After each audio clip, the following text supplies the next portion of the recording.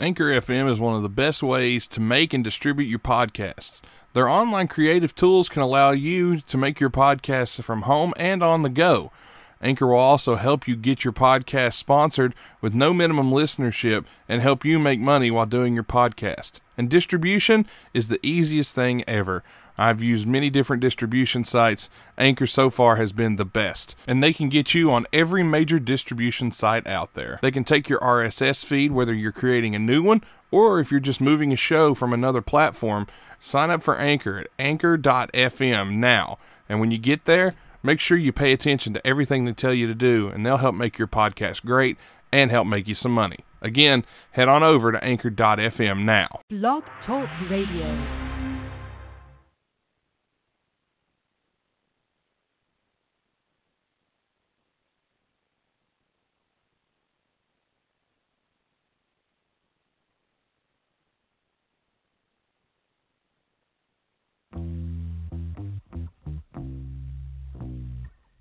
You're listening to Wide Men Can't Jump on the Wide Men Radio Network, located at blogtalkradio.com/widemencantjump and at widemencantjump.com.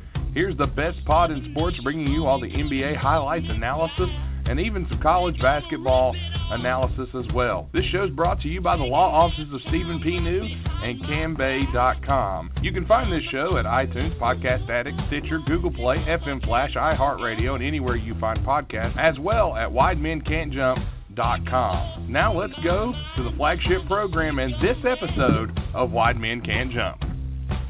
It's like a...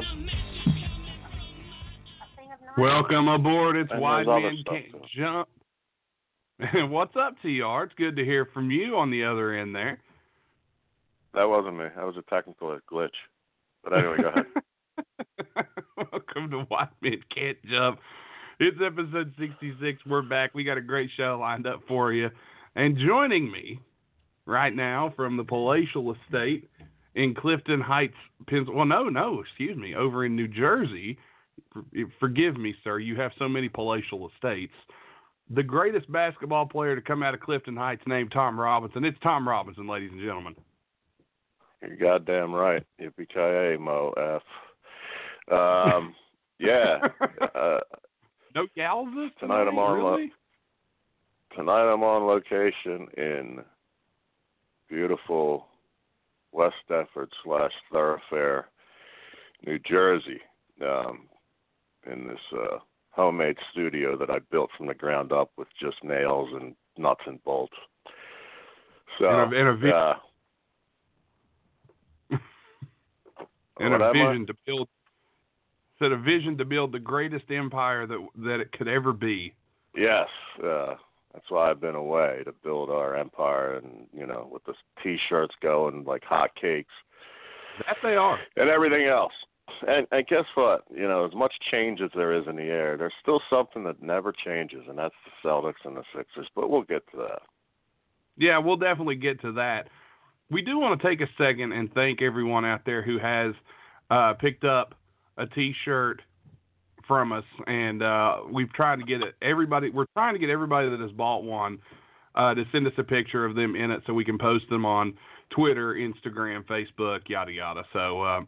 If you got a T-shirt from us, please send us a picture of you in it or of you holding it, something like that, so we can take a look at it. We'd love to see you in it, and we love to show off that you bought a T-shirt. And they're going like crazy. So if you want a T-shirt, I should have them up. I hope, TR. I should have them on the website this week in a couple of days. So give me a couple of days, and I'll have them up, and you'll be able to order them from there directly. And we'll start shipping them out here soon. So thank you again to everyone that's picked up one. These are our first run, so we only had a handful of these made. So if you want one, if you want to be one of those people that say, hey, I got one of the first one of these T-shirts, they're going quick. So get in there, make sure you pick up one, because I don't know how long they're going to be around. Yeah, they could be a collector's item. So get right on that, because, my messages are full, and it could be Fox, could be ESPN, or it could be public access. But either way. Public access. you want to jump on. Put us on right after Exactly. Sesame Street and before Mr. Rogers reruns. But anyway, before we dive too deep into this TR, because we're going to talk some serious hoops tonight, and we may be joined by our Canadian counterpart. We may not. Tim's had some personal stuff kind of he has to deal with today, but we do want to thank him for all the times he's on, because Tim's a busy guy as well, and he's always here for the show. So we thank you, Tim, for everything you do for the show. But it's good to get the old band back together here. This is how this thing started. So, a year and a half ago. So this has been a fun little ride that you and I've been on here over the past year and a half. For sure. But also on the Canadian counterpart, I think he turned 67 the other day, or was it yesterday? So happy birthday. Yes, it was Tim's birthday the other day. So happy birthday, Tim, you old-ass Canadian. The reason Canadians live longer, they got that free health care. So that's why they outlive us, yeah. man. And their beer's stronger, too, so that helps as well. Yeah, sure does. Does. Happy birthday, A. Happy birthday, A. I love it. But before we get going here, I do want to bring up, we have a new sponsor this week for this week's episode, and we want to give a big thank you to Two Girls, One Mic, the Porncast. So, not making this up. Basically, let me summarize the show for you. Everyone's a critic, even with porn. Hosts Yvette and Alice, and by the way, Alice is the lady who invented the offensive crayons. So big shout out to Alice, who's been working with us a lot over the past year or so. They discuss the holes and plot holes of your favorite porn movies. They're joined by comedians, porn stars, scientists, authors to review films, discuss the industry and topics that are porn and sex adjacent. If you need more to say about the show, you don't need to hear more about it. But this is the only podcast that gets Tom Arnold on to discuss who's nailing Palin and how it applies to today's democracy, where you learn about topics such as teledildonics, quicksand porn, and bootleg dildos. The podcast about porn, and you can listen. It's not ASMR. So check it out, twogirlsonemic.com. That's TWO girls, one, O-N-E, Mike, M-I-C.com. Or follow them on Twitter at the number 2, girls, number 1, Mike Pod. So check them out. It's a really interesting show, believe it or not, TR. I did a little research. They're good at what they do. They seem to know what they're talking about. Hey, man, I'll check it out. Yeah. Rob and I will listen to it some night going to bed. Well, pick you up some pointers there, definitely. So can't wait for that. So let's go ahead and dive in here, TR. I was expecting a guest early on.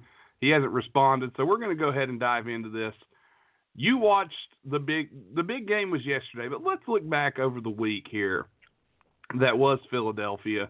2 big trades last week. We see they move and get Tobias Harris. They lose Landry Shamet in the process.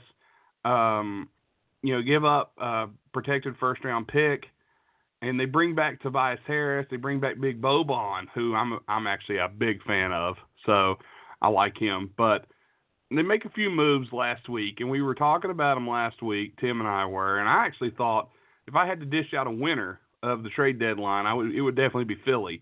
From last week, Philly, on Friday, they beat the Nuggets. That's a huge win. J.J. Redick had 34 points in that win over Denver at home. And then Philly, their next game was on Monday, I believe. They beat the Lakers 143-120, 37 points and 14 rebounds for Embiid. Then last night, do you feel like it was kind of a wake-up call? They play Boston at home, lose to Boston 112-109. What's your thoughts on Philly as we're seeing them now and where they're headed from here? Go ahead and give us your take. I like Elton Brand's aggressiveness and my man. I have an update on that autograph thing at the Deptford Mall before I forget, and then get me back on track. You mentioned Boban. Is that how you say his name, Boban? I just call him Boban. Okay. Boban I like too, because he's just a big goofy guy. He's videos of him dancing with Tobias and stuff like that. And the big body gives Joel Embiid a rest. But anyway, that autograph session that I was plugging unsolicited at the Deptford Mall with my man T.J. McConnell was supposed to be Landry Shamet, and I was wondering what was going to happen, and Big Boban's taking his spot. So that should be interesting. I'll have further information for those in the Jersey area, South Jersey, Philadelphia area. But I got sidetracked there for a moment. It's when you say they were the winner, Elton Brand, aggressive-wise, yeah, thumbs up. I mean, Tobias Harris is a lot better the player than I gave him credit for. A great wing and what we needed in one capacity.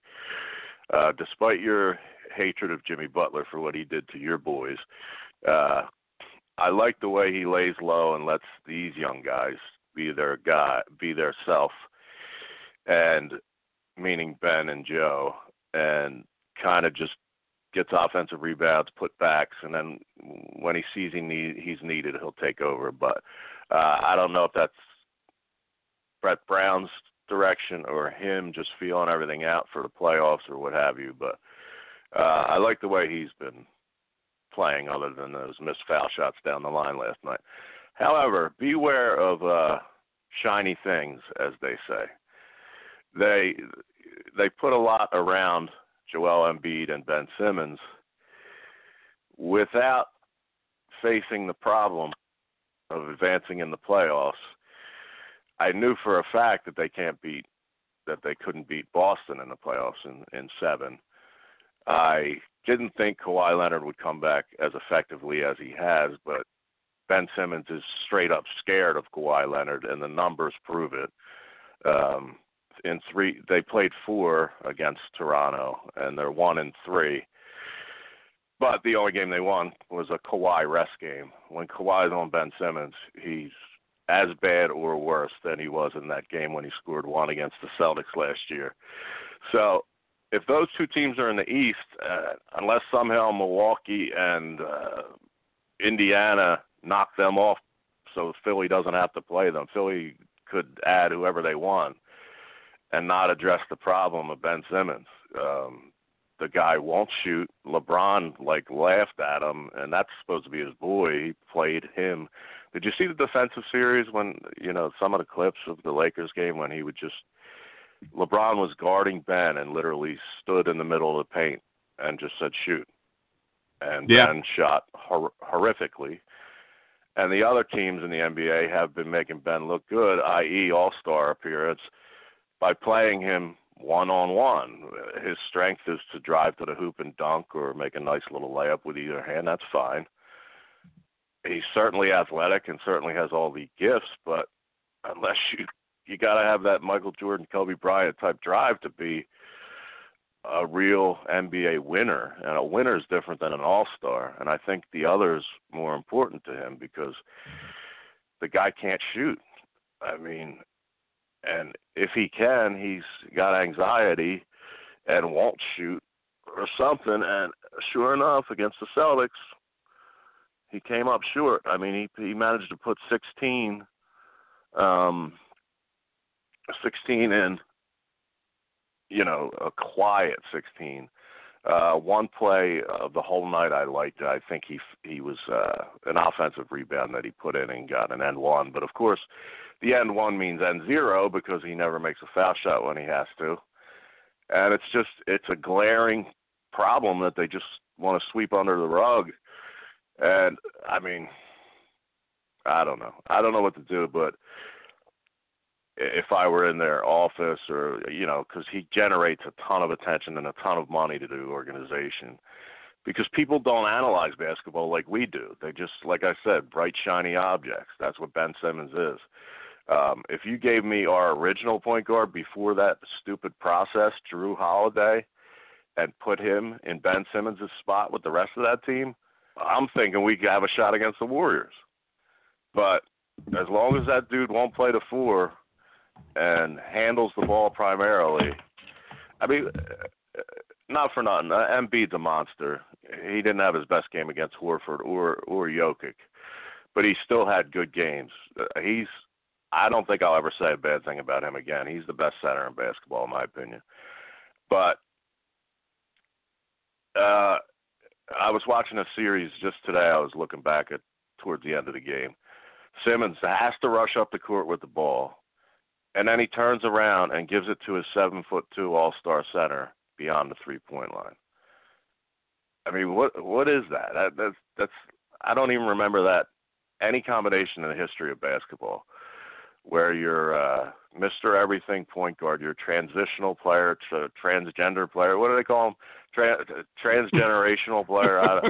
I don't know what he is. I think it's a generational player. Yeah, a generational player. Yeah, he's a generational player. Okay. Turns sideways and backwards and looks for his center. Not J.J. Redick, not Tobias Harris. He looks for Joel just to get the ball out of my hands. I might have to shoot. I don't know if that's what's going on exactly in his mind, but, I got rid of one very bad number one pick in Markelle Fultz finally, so we can close the chapter in that era. And, unless the guy puts the work in, instead of being Hollywood and dating the Jenners and the Kardashians and, I don't know, F. Lee Bailey or whoever the hell else was in that OJ case, whoever he stops sitting courtside and, getting the rub from and allegedly tampering with Magic Johnson and all that other nonsense. Magic couldn't shoot either. He ended up getting a jump shot, or more like a set shot, but in the beginning he couldn't shoot either. And, that's not the guy you want with him. You want like Mark Price with him, or I don't know, Steve Alford or something. But Hershey Hawkins. Magic can tamper with him and he'll come back with like a incurable disease. But Hershey Hawkins. Nice reference with Hershey Hawkins, by the way. It slipped by me while I was on my joke. But yeah, Hershey Hawkins could shoot a little bit. But anyhow, let's we got a caller who's been listening in, so let's get this caller on the air. Caller's with us. I'm here. I'm here. Can you hear me? Yeah, a little bit of a buzz there. A buzz? Yeah. Well, let me take the headset off. Hold on. I'll do that thing. Maybe it's the headset. Okay. Yeah. Yes, that's much better. Thank you. Much better. Okay, wonderful. How you guys doing today? We're doing good. Good. Thanks for the call. What's on your mind? Well, let me tell you. Go ahead. First off, what's your name, sir? Okay, my name is Joseph, and I'm calling from Yeah, hi, great. I'm doing great. Calling from L.A. and I'm a former basketball coach, and my dad coached basketball. I grew up around basketball. I used to work Kobe Bryant out back in the day, so I'm very familiar with the NBA and all that kind of stuff. You said Hershey Hawkins.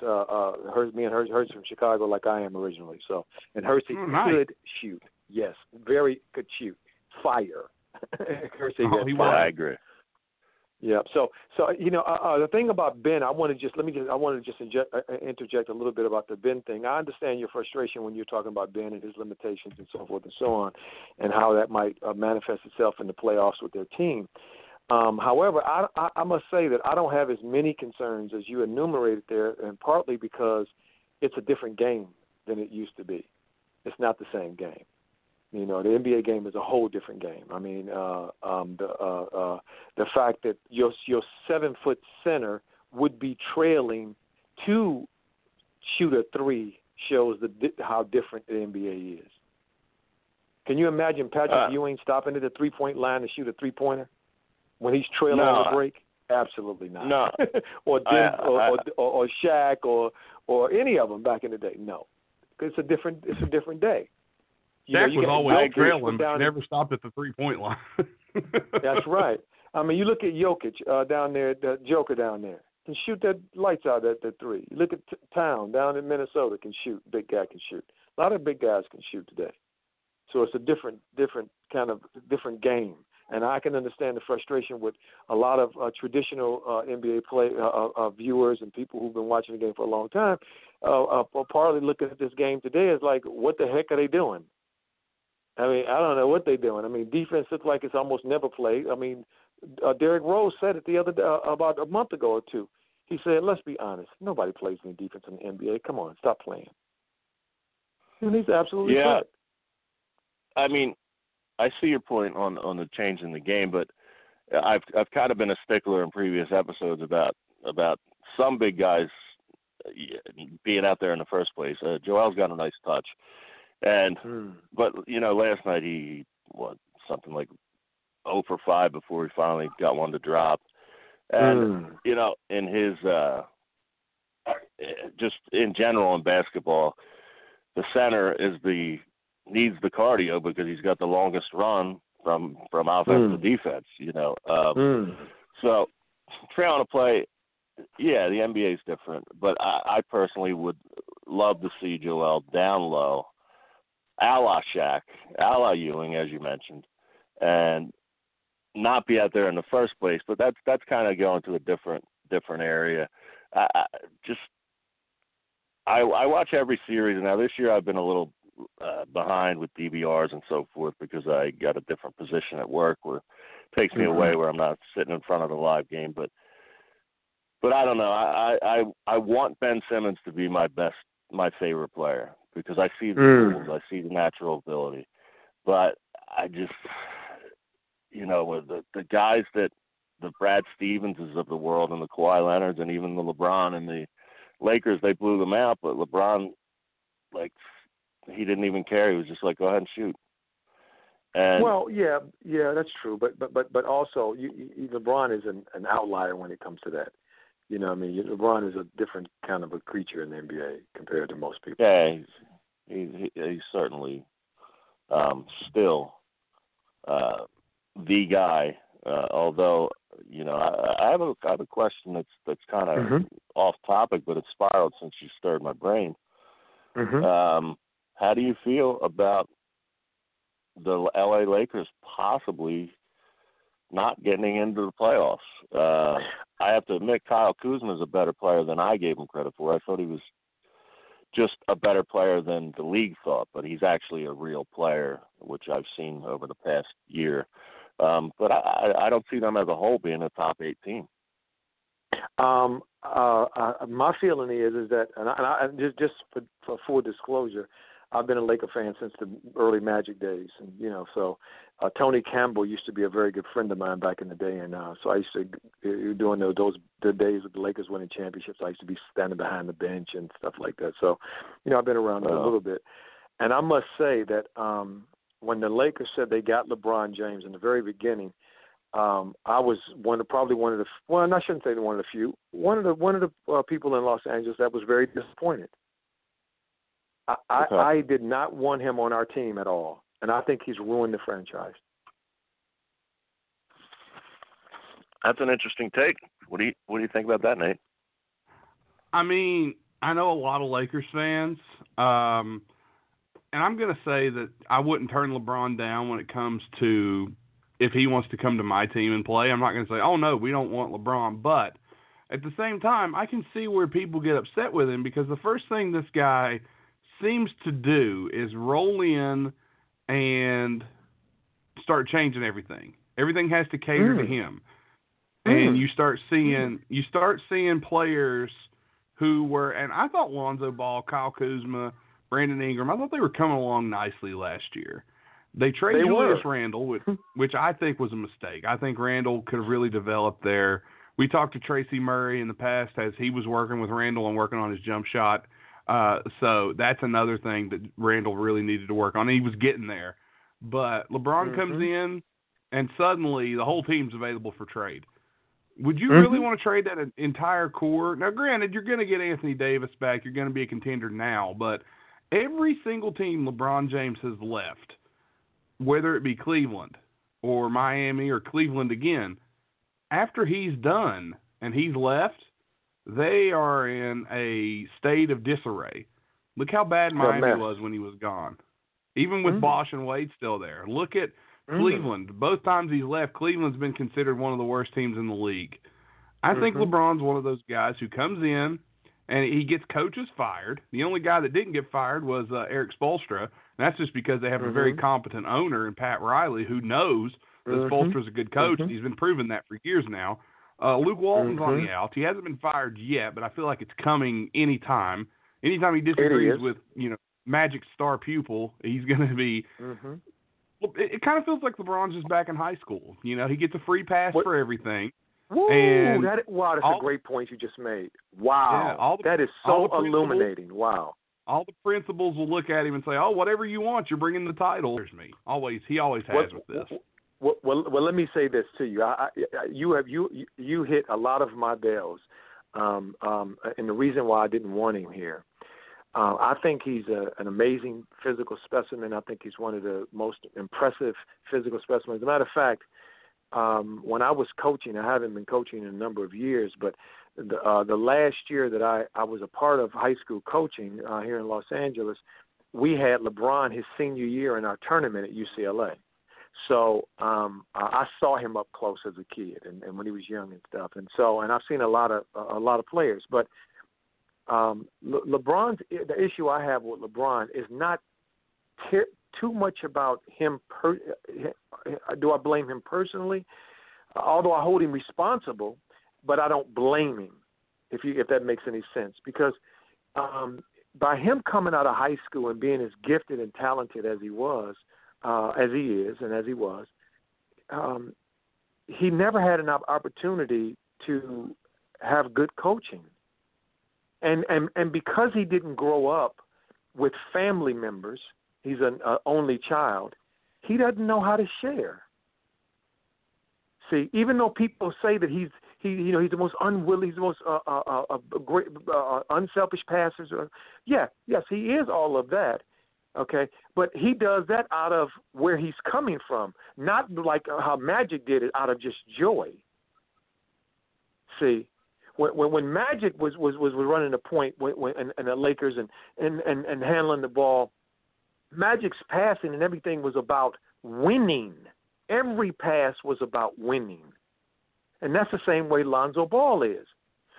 See, what I'm upset about with the Lakers is that they tried to do Magic, and I understand the temptation. I get it. It's Los Angeles. It's a big market. It's the Los Angeles Lakers that have been doing bad for so long. I get the temptation to want to try to circumvent life, but you don't circumvent life. There aren't any magic wands, and those young players were on a great trajectory of growth and moving in the right direction. You bring LeBron in and you just destroyed it completely. And so now he's not physically up to the task. See, because the truth of the matter is Father Time is the greatest denominator. Father Time is undefeated. You are not going to beat Father Time. I don't care how much money you spend on your body. I don't care how many people you have, how large your team is to keep you in shape. You're on the clock, the hourglass the sand is running, and when it runs out, you are done. And a lot of people are afraid of that. They don't want to admit. If I could interject, I completely agree with that. But that was my thought when I heard about him moving, is that, Superman, whatever you want to create, we're all human beings, and 34 is a young man in life, but it certainly is not in the NBA. And I have the same issue with J.J. Redick getting so many minutes here in Philly. But go ahead, continue. So to me, the Lakers had they had a great blueprint. They got a chance. They drafted some really good players, but what they needed the maturity and the understanding of what Golden State did down there. We have to develop these guys. We can't press buttons and expect things to just happen or magically. These guys were on a great trajectory in terms of as a group. I mean, you had at one time during this season here, when LeBron and Rondo were out, the Lakers actually had 5 players on the floor, all they drafted. They drafted every single one. They had Lonzo, Hart, Brandon, Kuzma, and Zubac. You know, you can't look around the league and see anything like that. Where a team drafted players in that short period of time, and all 5 of them are on the floor starting? Come on. So it shows you the potential that they had. And you had a player in Lonzo Ball, to me, who is one of the best for the system the Lakers wanted to play before LeBron came. For the new NBA, you had one of the best tools you could possibly have. You got a guy on the floor who all of his life only cares about winning. Only cares about winning. And when he's on the floor with the ball in his hands, every player on the floor has to be at their best. Why? Because he is going to get you the ball, and you are going to have to perform. So you can't hide when Lonzo is on the floor. You see, players can hide when LeBron has the ball and when Rondo has the ball because they manipulate where they want it to go. I only want it to go to this guy, and they're all about passing the ball so it directly affects their stats. Whereas Lonzo, he sees the ball as energy. No. We got to keep the energy moving. We got to keep the ball moving. And so when you're on the floor with Lonzo, if you're not ready to play mentally, if you're not locked in mentally, you are going to get embarrassed because he's going to get you the ball, and then you're going to look like a knucklehead not knowing what to do with it.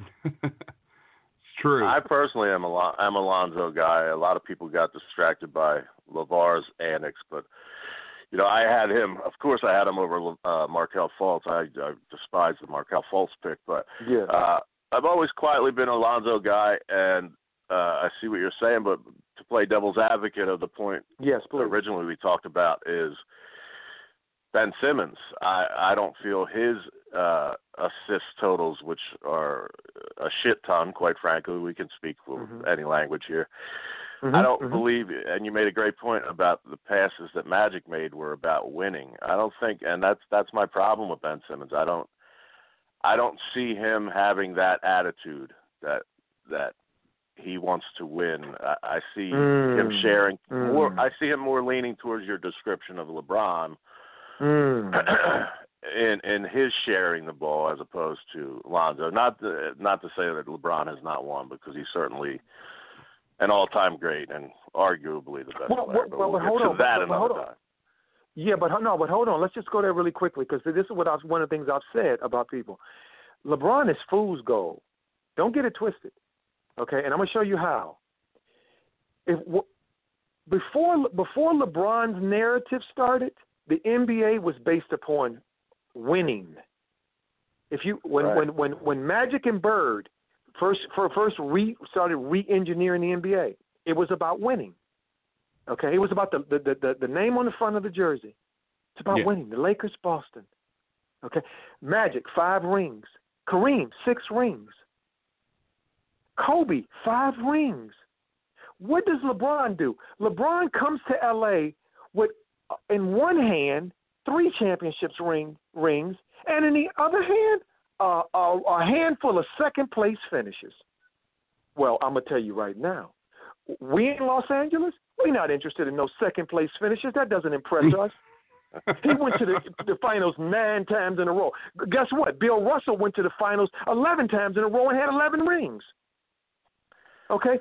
Sure Michael Jordan went to the finals 6 times and had 6 rings. Pass me with the nonsense, with the revisionist history. No, my friend, you are the best second-place finisher in the history of the NBA. And that ain't good enough for LA. We want first-place people. And he is a second-place guy trying to parlay it into being a champion and a winner. Not. Well, I wanted to bring up one thing, and that was, imagine if the Lakers had allowed that young talent to develop. And if you would, remember, this is the same team that traded D'Angelo Russell for Timothy Mozgov. Right. Remember that. Look what Russell's doing now. So, it turned into Kyle Kuzma, so we have to acknowledge that. True. Very true. Very true. So you can't knock that. So I guess you could say that. But yeah. So my thing is that the NBA, like more than any other sport to me in professional sport, in team sport in the world, is player driven more than any other sport. And to me, if you are on the floor and you're this great player that LeBron, that everybody says he is and one of the best, and in the conversation with Jordan as being the greatest and all that, which I think is nonsense, then let's see it on the floor. Let's see it on the floor. Don't tell me that you're that guy. Show me that you're that guy. By how? By being measured like everybody else. Championships. Magic Johnson didn't say, I can't win because I don't have the best players. I don't have the good enough players. Jordan didn't say, I can't win championships again. I can't beat the Knicks. I can't beat Boston. I don't have good enough players. No, he said, no, I'm going to keep going. I'm going to keep at it. I'm going to beat these guys. I'm going to beat what I have. With what I have, we're going to beat them. See, and no, Jordan got absolutely. LeBron's narrative is, I don't have enough players. And I'll say Jordan, not only did Jordan have to go through a lot of teams, he had to go through that Bad Boys team, which absolutely beat the hell out of him for years. And he hit the gym and got stronger. He got stronger. That's right. Remember Scottie Pippen with the migraine headaches because Detroit was pounding on him like an African drum? Yeah. Exactly. Yeah, it's true. Exactly. Wait a minute. They couldn't cry. He couldn't go. Jerry Krause, the GM at that time. Oh, Jerry, we need more. I can't do it. They're beating me up too bad. Nobody want to hear that nonsense. Okay, so don't come here to Los Angeles and want us to treat you the way we treated Kobe Bryant, the way we treated Magic Johnson, the way we treated Kareem Abdul-Jabbar, the way we treated Shaq. When you come here with a handful of second-place finishes, talk about, look at me, I'm the best in the league. Man, save all that stuff. Take your little rings, because see, one of those championships to me, is you don't get credit for to me because Dwayne Wade had already won, and he's the one that showed you how to win. You didn't show nobody how to win. I can't argue with that. Dwayne Wade showed you how to win. Kobe Bryant and Shaq learned how to win together. That's true. Magic Johnson, that's right. Magic Johnson took over the league first year in the league, playing center, guard, and forward in the championship game. Put up 42-19, and please. So the reason so the answer to your question is no. I'm not surprised. I'm not at all surprised that the Lakers in the shape they're in because they tried to trick life, and you cannot trick life. Okay, there are no magic wands. You must pay your dues. You must go through the process, and you must not try to jump to the front of the line because it doesn't work that way. Mm-hmm. All right, well, Joseph, Joe, thank you for a we great really call, appreciate you calling, man. Seriously, that was a great call. We got another caller lined up, so we're going to go ahead and get to them. Thank you, guys. Thank you so much for yourselves, and blessings to you. You too. You too. Call Come back anytime. Okay. All right, now. Bye-bye now. Thank you. Well, that was a great call from Joseph talking about the Lakers and a little bit about Ben Simmons, and we appreciate you guys calling, but right now we're going to go ahead and jump to our guy, Robert Land, who's calling in from the Houston Sports Talk podcast to talk a little Houston Rockets. What's up, Robert? How you doing? How's it going? Well, we're doing all right. Sorry for getting you on a little bit late there. We had a quick call jump on there. On the background, I've actually got my Wolves up on TV playing the Houston Rockets right now. So let's just dive into it. Houston right now, kind of an up and down year for him so far, but of course we have to talk about the elephant in the room. And I'll be the first to tell you, here on the show, we're not known for praising James Harden. So I'll say that much. I give him credit, but we're not known for our praise of the way Harden plays ball per se. But he's had a great stretch here. 30 games of over 30 points. Can't knock a man for that. What's going on in Houston with Harden, and what's caused him to decide that he just needs to take over this season?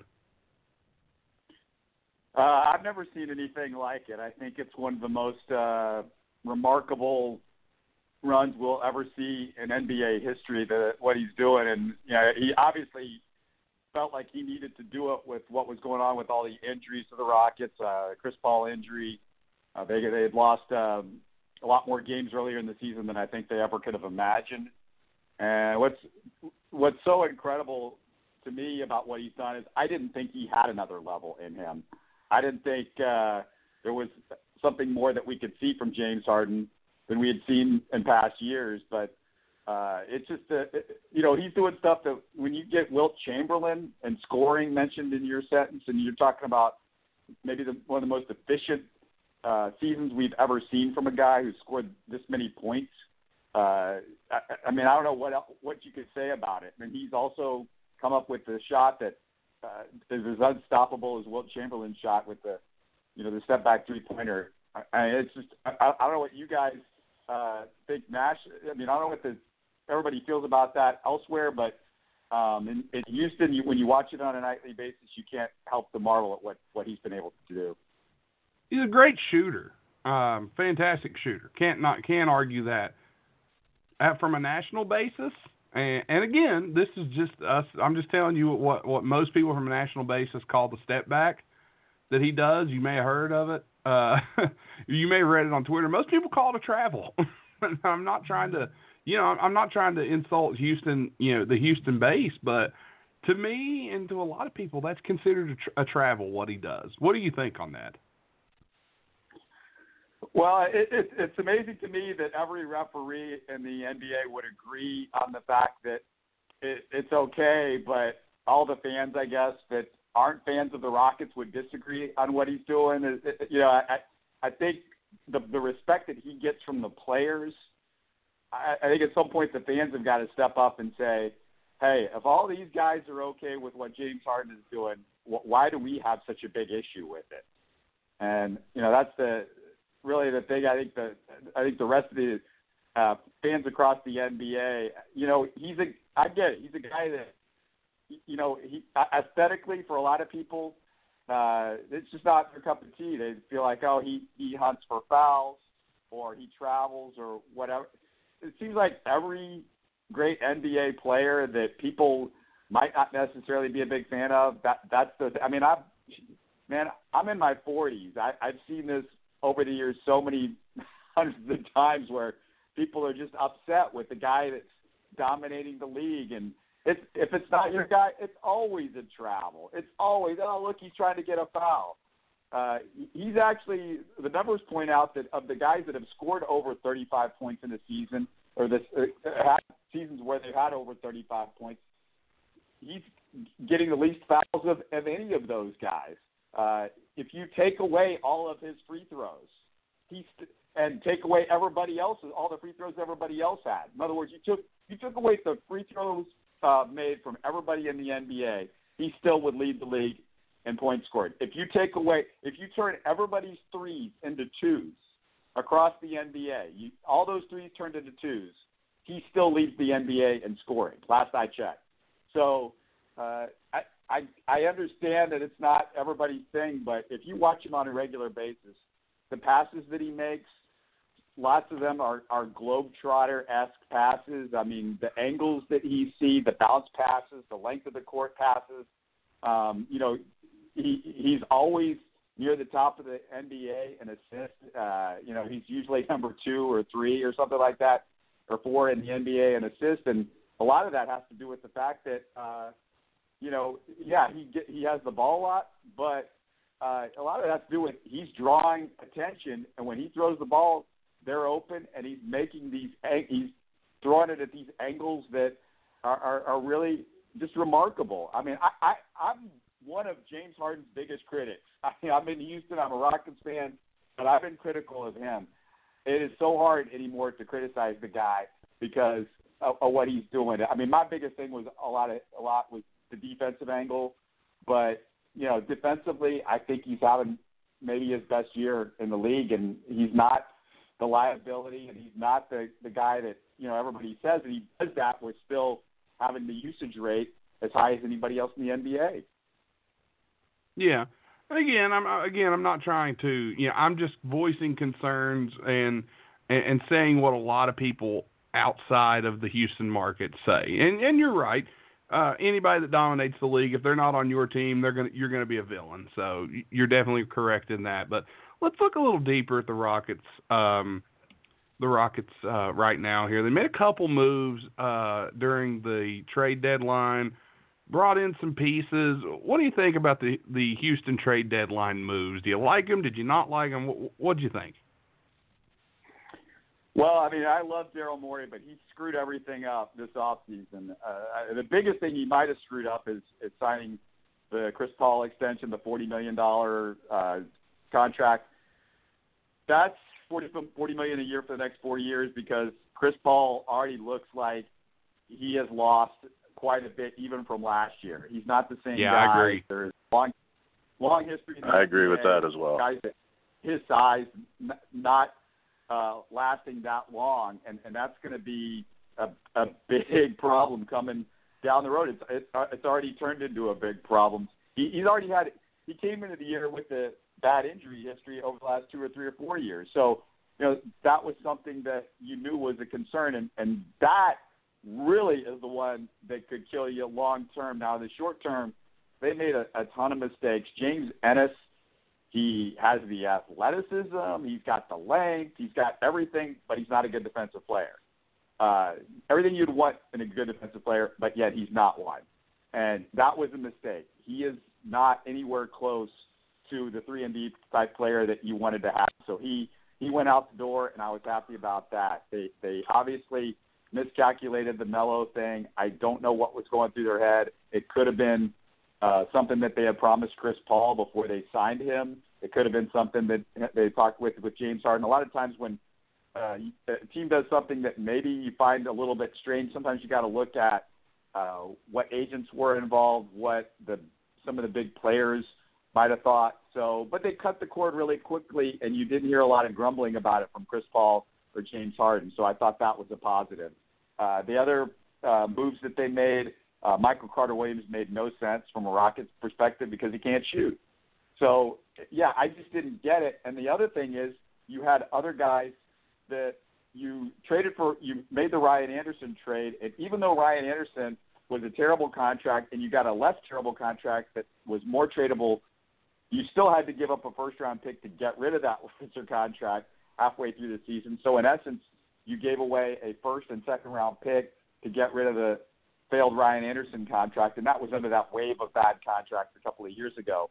But what happened was you had all of these bad spots, and then you had the spots that you got with both Brandon Knight and Marquise Chris, and those two spots really screwed you up because now you have all of these areas on the team where you couldn't go to anybody.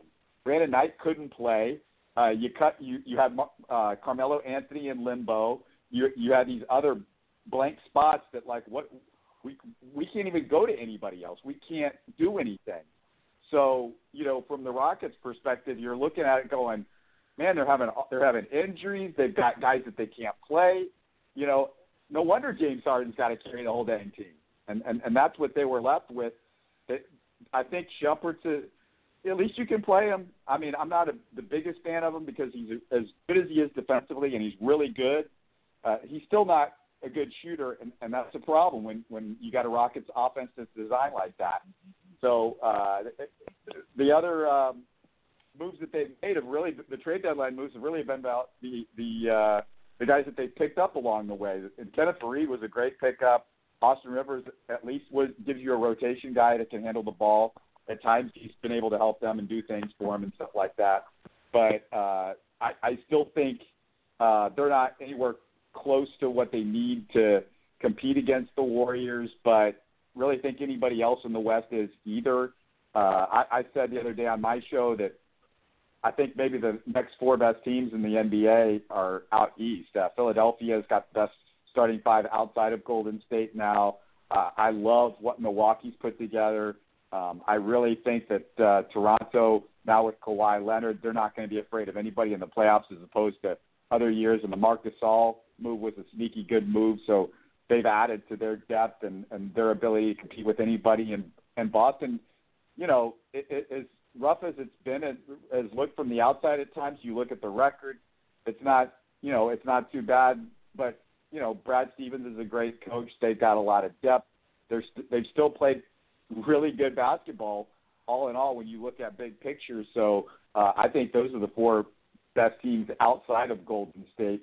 Could the Rockets get it together by that point with Capella back in the lineup after the All-Star break? Perhaps. But, you know, Golden State, I thought I saw a little bit of a – I don't know about you guys, but I thought I saw, oh, no, maybe you could do something with Golden State because Draymond Green looks like there's a lot of issues with Draymond Green, but then all of a sudden he got better, and then Boogie Cousins, who I never would have guessed would be able to get this healthy this quickly, all of a sudden, you know, now it went from maybe they've gone from 4 All-Stars to 3 All-Stars, and with Klay Thompson that was having trouble shooting the basketball, so they've got 4 All-Stars, and then they maybe have, and then it's like 5 All-Stars, and then we're worse than we were than last year.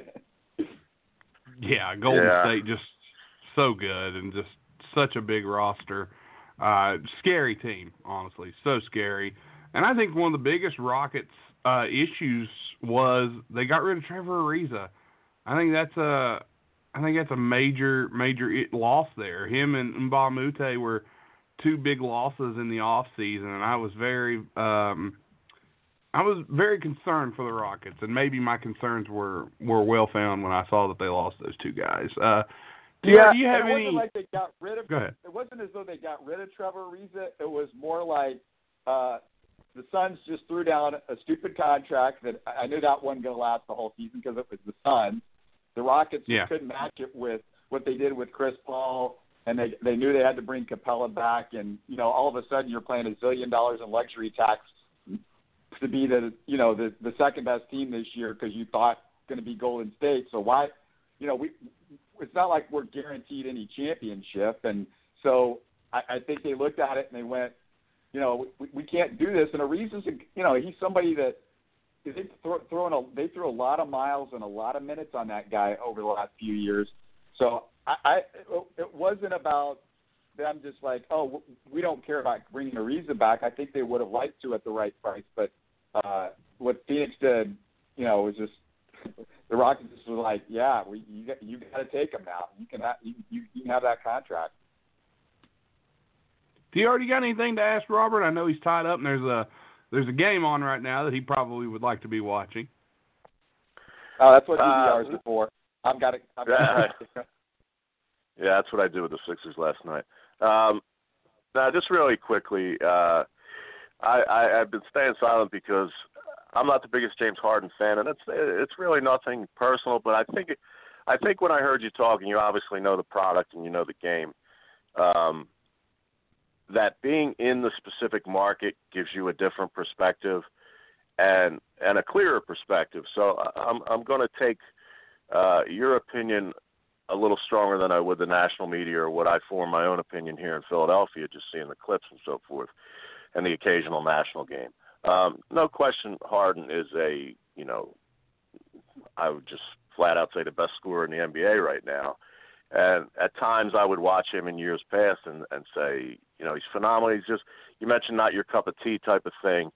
And I don't know, I don't see him as a leader to a championship team. But again, when the guy does get fouled, questionable or not, depending on whose opinion, he makes the free throws. And, you know, as you said, you were his biggest critic. And I was dogging Joel Embiid for a long time because he had a lot of my home area here is Philadelphia, and I watch every possession. And they became the darling team of the national media. And I'd see all the small things watching every possession. But right now, you came to a point where you said you were Harden's biggest critic, but now you're obviously blown away by what he's doing. I'm the same way with Joel Embiid, so I'm kind of glad I listened to most of your interview with Nate there and didn't speak, because now I'm going to watch a little closer and maybe give Harden a tiny bit more credit than I've been. It's just a comment, not a question. So I'm gonna throw out another stat for you guys that I just heard today, which it blew me away. But Harden's on pace. I want to say it's like 260 or 270 step back threes this season. And we can debate if you want whether it's a travel, but what you can't debate is that's a damn hard shot to make. No, it is. I'm not knocking that. and on a consistent basis. But the number I'm going to give you is that 5 years ago, Steph Curry made altogether, I think during the season, this was like before this onslaught of threes, 260 or 270 threes or something like that. This was just like 5 years ago. Harden's about to do that just on step-back threes, and there's nobody in the NBA. You know, Luka Doncic is the guy that looks like he might be close to mastering it as good as Harden down the road. You know, he's only 19, so give him a few years because he can do it, and I wouldn't be surprised if he's the next guy to really do something with that. But nobody is even in the close vicinity to him. I forget what the numbers are, but I think he was the next closest. A couple of weeks ago, I think he had somewhere in the neighborhood of like 30, and Harden had 120 or something, or 130, 140 or something like that. But that's ridiculous that he's about to make the same number of step backs as Steph Curry 5 years ago made threes in total. And, you know, he draws a ton of fouls, but so does Russell. I mean, the number of fouls that he draws when Russell Westbrook was having his MVP year, nobody was griping that Russell Westbrook, oh yeah, look at all the fouls. He's trying to get all these fouls. No, Russell Westbrook was going to the free throw line just as many times as James Harden when he was having the triple-double season, and I haven't looked this year, but I'm sure his usage is a little bit down, similar to what it was the last few years. But, you know, for a while, Russell Westbrook was right with him. LeBron James has always drawn a lot of fouls. You know, it's just I think people think that, well, James Harden is looking for the foul or he has some way of doing it.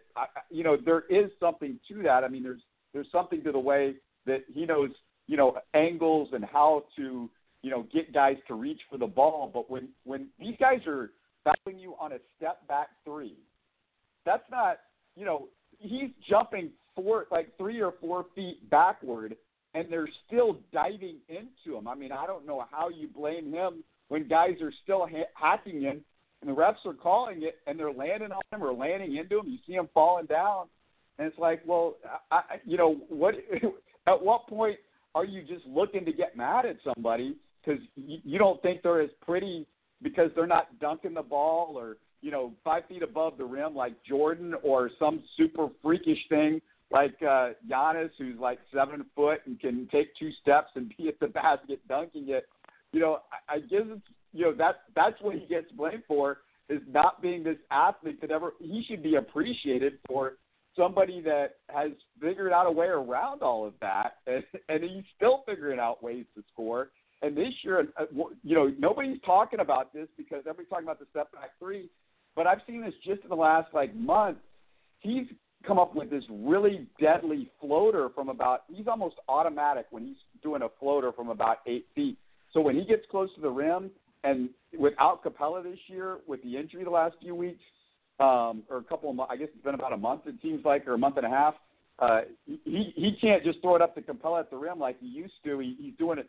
You can occasionally with Fareed, but, you know, Fareed hasn't figured it out like Capella had with the alley-oop. But now Harden's like, well, I don't want to take the contact at the rim, so he's going away from that, and he's throwing up the little 8-foot floater, and, you know, that's going in all the time now. I mean, just when you think you've got him at one point, he figures out something else, and I think it was Zach Lowe, and he's the guy that I respect. You talk about national people and who do you respect and who do you not respect. To me, I don't care what anybody on TNT says because those guys don't watch the games. And I don't care what Stephen A. Smith or Skip Bayless or any of the clowns that are just the talking, because they don't watch the guys that watch every game. A lot of these guys, they're maybe on, you know, ESPN or The Ringer or, you know, the ESPN, sort of the web guys and stuff like that, they're sitting there, they're watching the games. They can tell you, like, what the defenses are doing against him. And all of those guys, the ones that seriously watch Harden, they just marvel at the different things that he does. And they said the most interesting thing about Harden might not be his style of play this year. That might not be to your liking, but just watch how the defenses adjust from night to night and the different things they have to try. Double teams. They bring 2 guys at him. Sometimes they're bringing 3 guys at him. They're doing anything to get the ball out of his hands, or they're standing behind him because he's stepping back. So they got the defensive guy, like Eric Bledsoe with Milwaukee. He's, like, behind him, so he can't step back. He's, like, on the side and behind him. So, it's really something special when you start watching it on a nightly basis. I think if you're just watching him for a game or something like that, you might be missing it. And if you're hearing a lot of noise about him from people that don't watch him on a regular basis, it's easy to get confused at what he's doing and how special the stuff that he's doing, and that he's doing it so efficiently. He's just not jacking up a million shots to get to 30, 35, 36, 37 points a night. And at one point he was doing, like, averaging 40 for a 20 or 30 game stretch. He's doing it with, like, it's almost like he's got to do something different every night to get those points. Well, I'll tell you, I'll look at Harden in a new light because you really have brought a convincing argument to the table. But I'm never going to change my mind that I think every step back 3 like that is a travel. And it's not just him. Like, I see other guys do it too. So I'm not just calling out Harden. I just think that some of these step back 3s need to be looked at. And if anything, that one step back 3 he did had to be a travel. The double step back. Now we can agree on that, right? Oh, there's probably times that he might get away with doing it, but part of it, a lot of the NBA is doing, if you do something, do it consistently, because then officials tend to go, well, he does that all the time, and we've looked at tape over and over and over again, and I might miss 1 in 10 or 2 in 10, but I'm not going to call it every time because I've looked at the tape over and over again before I did the game, and it doesn't look like a travel 8, 9 times out of 10. So, these officials don't get it wrong. They're getting scrutinized. They're looking at this stuff over and over and over again because they don't want to feel like you don't get into officiating wanting to give a particular guy an advantage. I don't think the officials are going like, well, you know what? We just like James Harden better than everybody else. I don't think that's what it's about. I just think that, they're doing everything they can to look at it and make sure they're calling it right. And over the years, they did change things from James Harden. It hurt. This hurt James Harden. It hurt some other guys used it too, but the rip-through move, that was changed because of something I think that he was able to do so successfully. And there was other things that he was doing offensively, and people complained about it, so they changed the rules for him. And then he figured something else out, and now they're going to gripe about that. You got to respect the guy. He figured it out, and he's smarter than everybody else. And would I like him to be better in some big games in the playoffs? Sure, but most of the time, the teams that he's losing to, he should lose to because it's Golden State. They're running 4 All-Stars at. I mean, it's one All-Star MVP candidate against 4 All-Stars and 2 MVP candidates when it was Golden State last year. Once Chris Paul went down, the Rockets were going to win that series. They win the series. Everybody agreed they were winning the championship. They were beating Cleveland, LeBron, and a bunch of slappies that he had around him last year. So he would have won that championship if Chris Paul hadn't got hurt. And Golden State, they got some fortune, but to win a couple of championships. But that's what it takes. Their first championship, guys were getting hurt every single round. Nope. Patrick Beverley, he was hurt when the Rockets played Golden State the first year, and Patrick Beverley was a big dang deal. He was the perfect complement to Harden during that run that season, and then he got hurt against Golden State, just like Mike Conley got hurt that first year that they won the championship when they were facing Golden State, when they had gone up 2-0 with Mike Conley, I think. and there was another point guard. It might have been Lillard or I forget. Somebody else was hurt on their run. I mean, when you look at the teams that James has had around him, for the most part, he hadn't screwed it up all that much. It's just been, in total, you look at it, and it's a better team that he's playing. When they played San Antonio and they lost, the Game 6 was, you have to blame James Harden for that one. I don't know what was going on with him in that Game 6 because everybody was out for San Antonio. But that's the one series I think you could just put your entire focus on James and go, what the hell happened there? But, there was a series like the Clippers that they weren't expected to win, and the Clippers went belly up in that crazy Game 6, and the Rockets were able to pull that series out. And it was James wasn't the reason in that game, but in Game 7, everybody forgets he scored 40-plus points and carried them in other games in that series. I mean, that's what's going to happen in a series. There's going to be games where they're going to figure you out and they're going to cause problems, and then there are going to be games that you're going to kill them and you're going to dominate. LeBron James, sometimes that happens to him too, even the best. Well, Robert, we appreciate you jumping on with us and talking a little Houston Rockets, and we hope we can get you back on sooner rather than later, talk a little more Rockets later on in the season. Why don't you let our listeners know where they can keep up with you?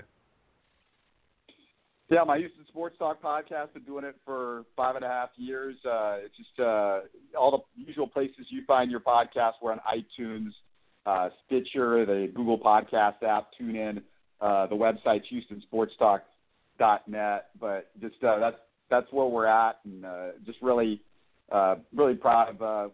We've got a lot of good people on over the years, lots of good interviews and stuff like that. Just had Robert Flores from the MLB Network on, and my favorite show recently, we over the years we've talked to two guys that have played with Jackie Robinson with the Brooklyn Dodgers and one that played against, and I sort of compiled it all so you could hear all of them talk about what that was like. One guy played against Jackie his very first game in the Dodgers organization when he was with Montreal in the minor leagues, but it's been a really fun experience, and I've been in the business for 25, 30 years now, and this is the most fun that I've had. Well, Robert, we thank you again for jumping on. We hope to have you back real soon, man. All right, thanks a bunch. Thanks again. And that was Robert Lamb from the Houston Sports Talk podcast, and he's talking the Rockets with us and defending James Harden against mine and TR's criticisms, isn't he, TR?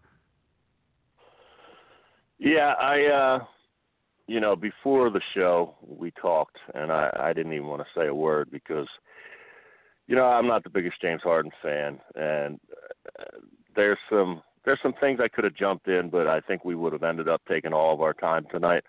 But to give the devil his due, Robert did make a strong case for Harden and pointed out a few things that maybe the National Observer doesn't quite see that he sees in the market. So kind of calmed me down a little bit.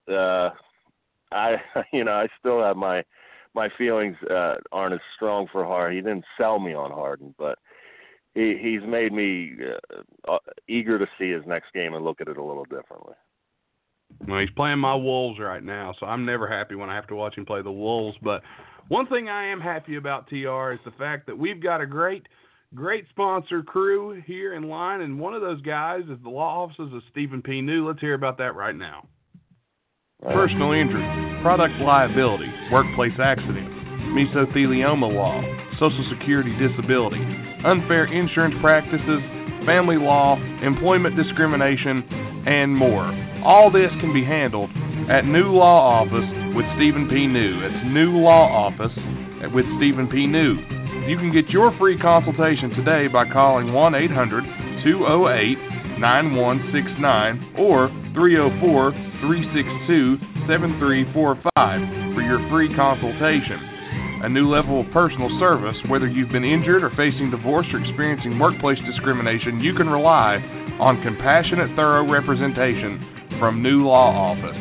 Be sure to contact Stephen P. New Law Office at newlawoffice.com, or again, get your free consultation at 1-800-203-9169. Stephen P. New, answers to your legal questions.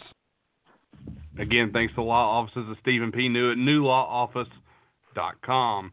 Check them out if you need any kind of legal consultation. All right, TR. You know, we got a little sidetracked there from the beginning of the show. We were talking 76ers, which I think we did a good job covering. I think we hit all the 76ers talk that we needed to hit. We covered the Lakers, which wasn't a game plan at all, but, you know, we got a good call from Joseph, and then we talked Houston with Robert. So an entertaining first hour here on the show. For sure. Joe was a surprise.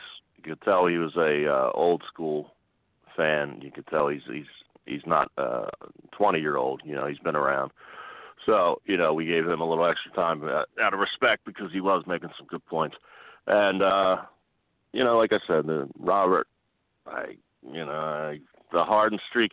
I'll just say one thing that I should have said while he was on the air, but when he made the point about, you would think that all the referees, you know, it's happening over and over again, blah, blah, blah, blah, blah. I believe, and it may be my Philadelphia conspiracy nature, that Adam Silver and the NBA brass kind of see what's out there, that LeBron had, you know, the injury, which he never had before. And, you know, the Warriors, now they're getting it together, but at that particular time when the streak started, they're just kind of dilly-dallying around. And it's a business as well, and it's an attraction, and it's entertainment as well as sports. The conspiracy theory to me would be, hey, James Harden's capable of putting up 40 a night. We all know that. We've never questioned his offensive ability. Does this draw some attention from the Super Bowl, from our ratings, and will this boost the ratings? Will this make the top story on ESPN? I don't think James Harden just all of a sudden decided or stepped it up a gear, however you want to put it, that, yeah, I'm going to score 40 a game for 40 games. I think there might have been a little bit of just let him free and see what happens. But, you know, again, that's the Philly conspiracy in me. And, you know, good luck, James Harden. Yeah, I can see that. But let's go ahead and go back to last week. We were looking at some of the trades that were going on as the show was going on. So let's go ahead and wrap up some of the trades that we didn't get to last week. I'm trying to scroll back here. I think I was loading packages last week. Was this you and Tim that started this segment? Tim and I covered this one. Trying to remember where we left off. Okay, let me see here. Forgive me. I will find everything here. All right. Okay. Of course, James Ennis going to Philadelphia. That was a trade that we weren't able to discuss on last week's show. I think we did get to talk about the move Otto Porter and Markieff Morris by the Wizards. That was the game plan. Otto Porter getting moved to the Bulls was a trade that happened there. Let's keep looking here. The James Ennis trade was a second-round pick that Philadelphia gave up to Houston.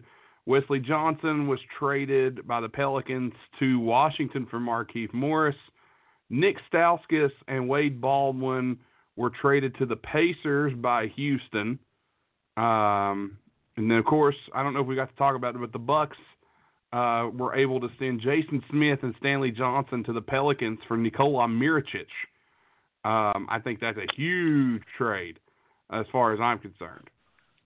Mike Muscola was sent to the Lakers for Michael Beasley and Ivanka Zubac. Then the Kings trade Skal Labrisi to the Blazers for Caleb Swanigan.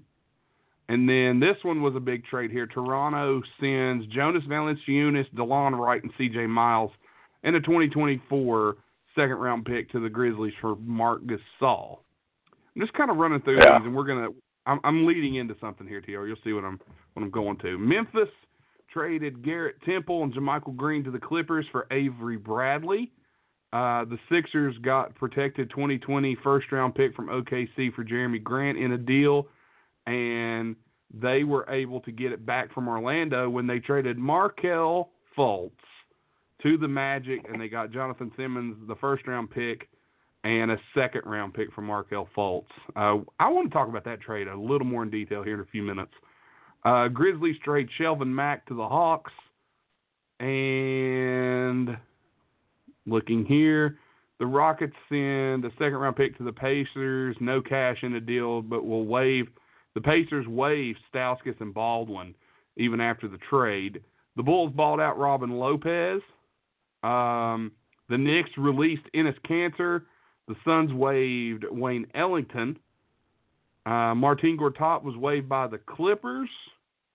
And the Pelicans released Markieff Morris, who was dealing with an injury.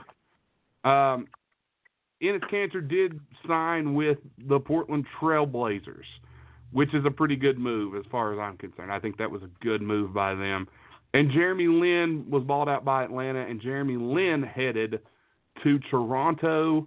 The Cleveland Cavaliers signed Nick Stauskas. And I'm almost certain, TR, that right there is everything that could have possibly happened. I tried my best to keep up with everything that was going on in the NBA. So let's get to this right here. I want three things from you. First, let's start with this. First half of the season.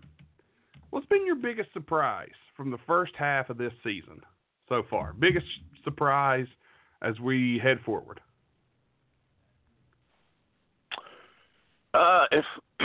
If we rewind the clock, and I hate always doing this and patting ourselves on the back, but if you listen to our preview shows,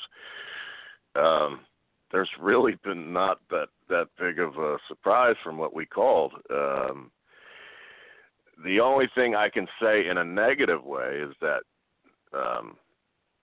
we stuck our necks out with the Chicago Bulls, and they pretty much didn't show up for us. But in a positive way, I don't know. We called the Bucks improvement. We called the Pacers to be a player, and obviously we didn't see the injury coming. Called the Sixers being overrated. We called LeBron and the Lakers being whatever ridiculous odds they were, 7-2 or something, being the worst odds ever in the history of gambling to win the NBA championship or whatever it was. The NBA title, and they may not even make the playoffs. We both like Denver. You liked them a lot more than me, but I had them in my top four. Surprise. The only thing I could say, even though I said he was going to be Rookie of the Year, is that Luka Doncic, to me, at 19, just looking at some of the recent games in the last couple days, he's already matured in the NBA from his first game in the NBA, in that it's like this guy's like, he looks polished already to where it's 19 years old, and he's just, I guess that's that pro experience at an early age and just flat-out talent, I guess, but, just the way he moves and handles. They look for him to be the Ben Simmons type. Everybody that rebounds for Dallas looks for a 19-year-old already. Think of that. I guess that's not really a surprise, and there's probably something I'm forgetting that you'll bring up, and then I'll be like, yeah, that is kind of surprising. But I kind of expected everything to be around where it is right now. But I'll go Doncic ahead to with me mine. is okay. Go ahead. I've got one that's a bigger surprise, and that's the Sacramento Kings. I think the Kings have looked great this season. Their young talent really starting to develop. Go ahead. I knew you would figure one out that I was omitting. Good call. They just beat this. After everybody patted the Sixers on the back for beating Golden State, they went to Sacramento and lost. So, yeah, go ahead. I concur. They're 4 games over 500 right now. They're in the 8th spot. Granted, nothing's official yet, but they're going to be over 500 at the All-Star break. If you'd have told me the Sacramento Kings were going to be over 500 at the All-Star break, I'd have called you nuts. But, yeah, here they are, sitting over 500. Another team that was a surprise to me is the Brooklyn Nets. Before, the Brooklyn. Go ahead. Yeah, I tried to get that in before. Yeah, Brooklyn, absolutely. But I was just going to say, how about that damn Buddy Hield, man? He, yeah. 4 years, Hield. all-world, stayed in college at Oklahoma, all-world. We thought he could be the next, Steph with his three-point ability. Kind of didn't have a bad rookie season and, switched teams and whatnot. But now he's a bona fide player, man. But he's averaging 20 points a game. He's averaging 20 points a game right now. And this team, man, they get it together here. They've got some pieces, and they moved Zach Randolph off that team. They moved a lot of those older veteran players, made a little room, added some youth. I'm telling you, they're going to be scary. They did sign Corey Brewer, who the Sixers passed on. They signed him. Okay, but the Brooklyn Nets, the Sacramento Kings have been the two big surprises for me this season so far. I didn't think Brooklyn would be as good as they have been. I really thought Chicago would be better, shows what I know in that department. But I think, we nailed basically everything else that we called all season. We said Oklahoma City would be better than Houston. They have been. We said the Lakers would struggle. They have. And it's been interesting. All right. Let's see. Biggest letdown. Do you have a team that's maybe let you down a little bit? Maybe, and we both will say Chicago. But has there been another team that maybe has let you down since the season started? Yeah, we'll both say Chicago, but we're probably the only two on the planet that expected anything from them. Yeah, really. So, let down. Let me see. I could think of one right offhand. Well, I think you're talking about your own squad. Am I right? Yeah. They've been a big letdown for me this season. It's just like they're so close. And the Jimmy Butler fiasco finally over. That was a big hit. They finally got rid of Tom Thibodeau, which was great. And they'll put together some nice wins, but then they'll just lose games that don't make sense that they lose. Like, why are you guys losing this game? You guys should not lose this game. This is a game that you should win, but yet they lose. Like, they lose to a depleted Memphis squad, but then the other night they beat the Clippers. And Lou Williams had like 48, and they beat the Clippers. And it's a solid win, which they've moved Dario into the starting lineup now. That seemed to have helped him starting, and that's really helped him and helped the team so far. So we'll see where they go in the second half. If they can squeeze out an 8 seed, that would be great, but I'm not going to put all my eggs in that basket. But the Wolves have been very disappointing to me this season, other than the Bulls, because I expect a lot from Chicago. What about you? Do you have any that maybe you got disappointed on? Maybe the play of the Celtics. I mean, as was pointed out earlier when we were talking, I believe, to our Houston guy, they had their trouble, and but it was a case of figuring it all out, I believe. And it's moronic to say that they're better without Kyrie Irving, but they seem to be pretty damn good against the Sixers without Kyrie Irving, I'll tell you that. They were surprised that they sputtered so much, but at the end of the day, they had the same record as Philadelphia after last night's win. So,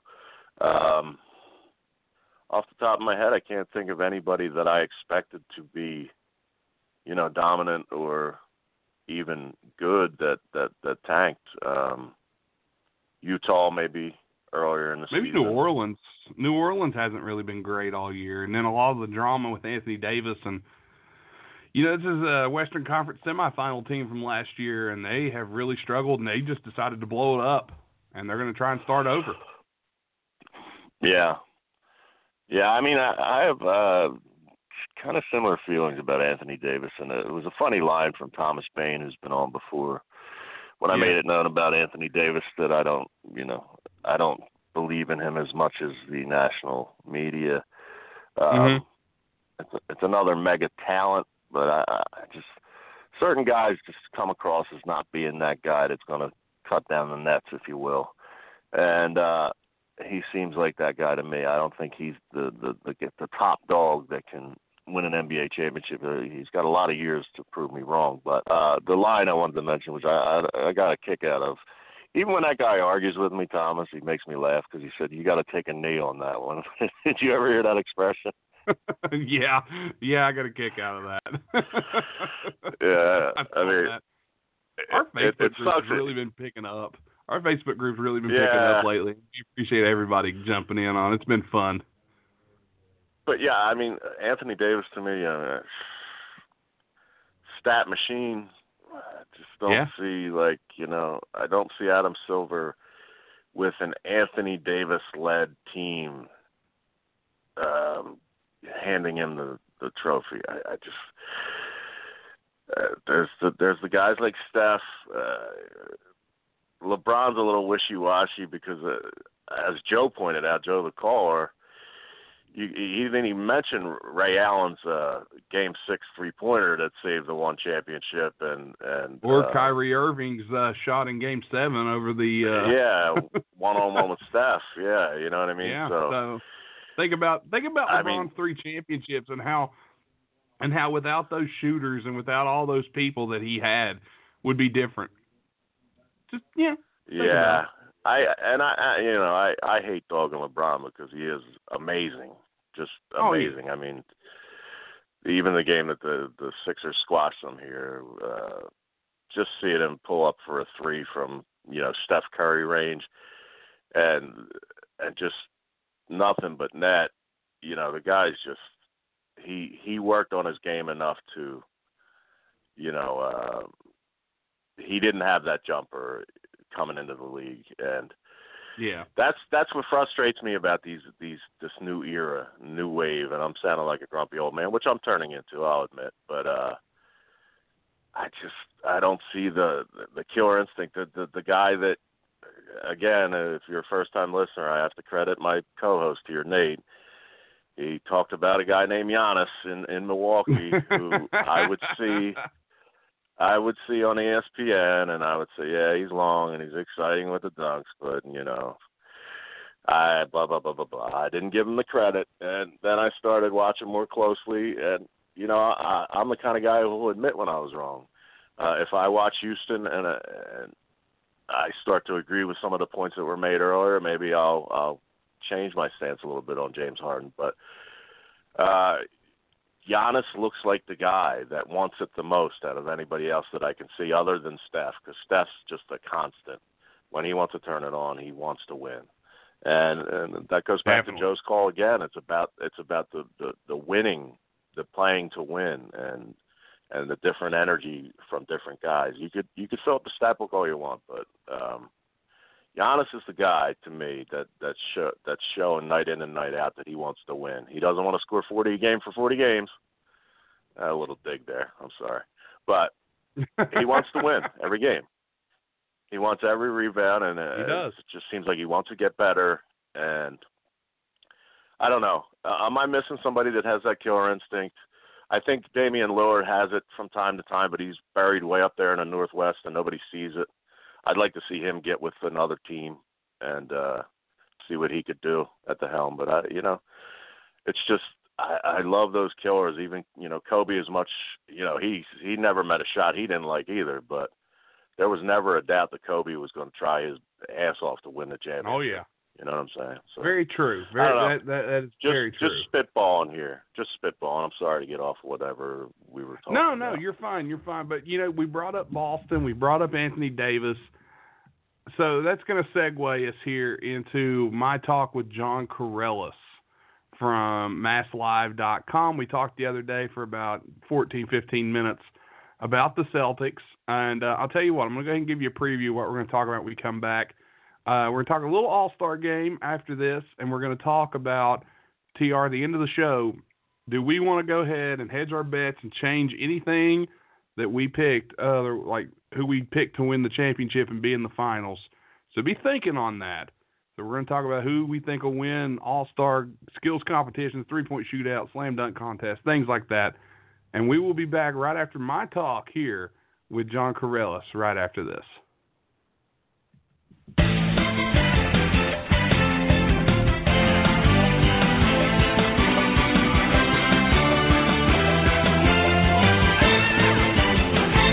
Well, join Joining me now is Celtics beat writer for MassLive.com, host on Locked On Celtics podcast on Locked On NBA, and co-founder of Reds Army. It's John Corellis. John, thanks for jumping on with us. Hey, man, no problem. Thanks for having me on. Yeah, it's been a while since we've talked, and good to see you got a new job now, so congratulations on that. Moving up in the world, man. Nothing wrong with that. Well, moving somewhere in the world, but no, it's great. It's great. Thank you. Well, congratulations. And we want to talk about the Boston Celtics again. So, Nick Hoff, if you're listening, listen up. There's your guy. He always tells me we need to bring you back on. So we bring you back constantly. Let's talk about the Anthony Davis fiasco that was the deal that that can't happen until June, and Davis wasn't moved. The Celtics, according to rumor out there, they're going to re-sign Kyrie, and they're going to try and bring Davis over in a marquee trade. You personally, and from I know you can hear this a lot of people want it to happen. Some people aren't too keen on it. They'd rather keep Tatum. What do you think about that deal with the Celtics possibly landing Anthony Davis? I mean, I think they should do it. I think even if it means giving up Tatum and Jaylen Brown, I think that's something that they should really consider. Jason Tatum can be a really, really special player, but Anthony Davis already is.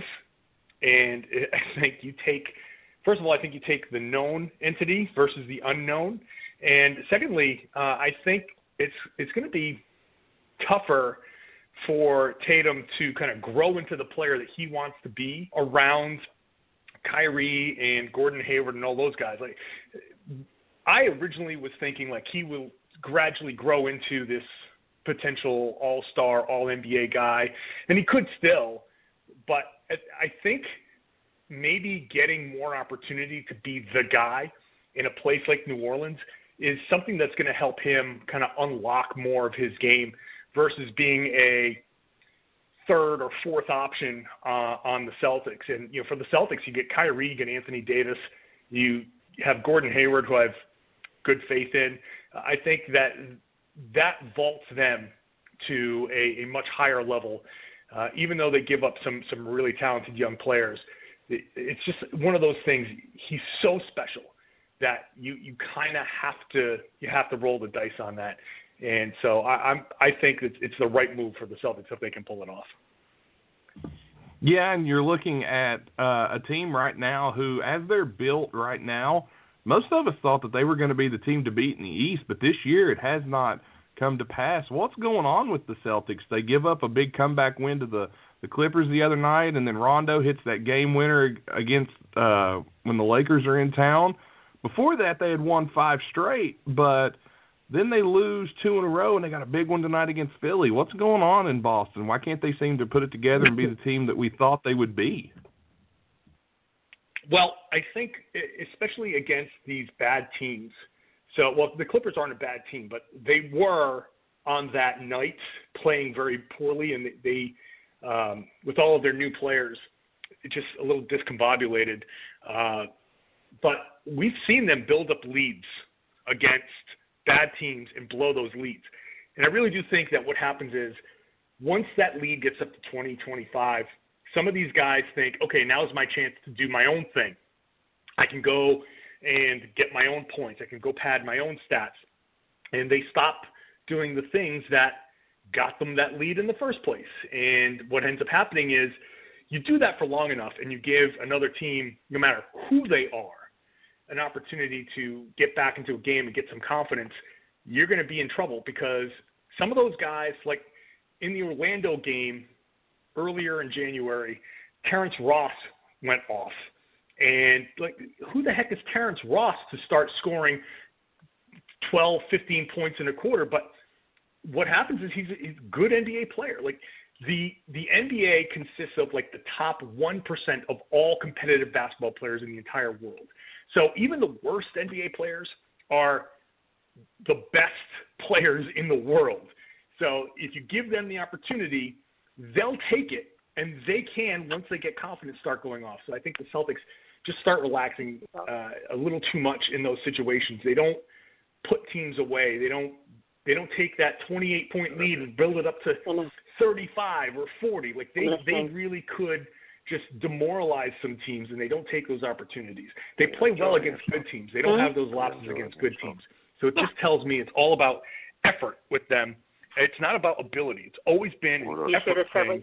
And that just goes back to my point about, like, Tatum and Brown. Like, some of those guys, Rozier, they put effort in the wrong places. And I think that plagues the Celtics sometimes. Yeah, and you see it from time to time. A lot of people are starting to point fingers, especially on Twitter, so you can't really take that. You got to take everything on Twitter with a grain of salt, but you see a lot of people online posting polls, who's to blame for the Celtics, what's up with the Celtics, is it, Danny Ainge who built this team into what they are, but normally a 5 seed and only being 7 games out of first in the East, that's pretty respectable because they're in the top echelon with the top 5 teams, but yet people are kind of looking at it as, man, they're really struggling because they were so highly touted. Do you think if maybe this team doesn't have that little run they had last season without the starters, without Kyrie, without Gordon Hayward that we had and had these high expectations, do you think we're giving them a fair shake right now? Because right now they're really not a bad team, as you said. They're, 14 games over 500. Yeah, I mean, they have the league's 3rd best net rating. And net rating is a great way to really see who the good teams really are. Even if there's a team that might be struggling a little bit, you look at the net rating and say, okay, the net rating is a great indicator. The Celtics are one of 4 teams in the entire East that are top 10 in offense and defense. They're a good team.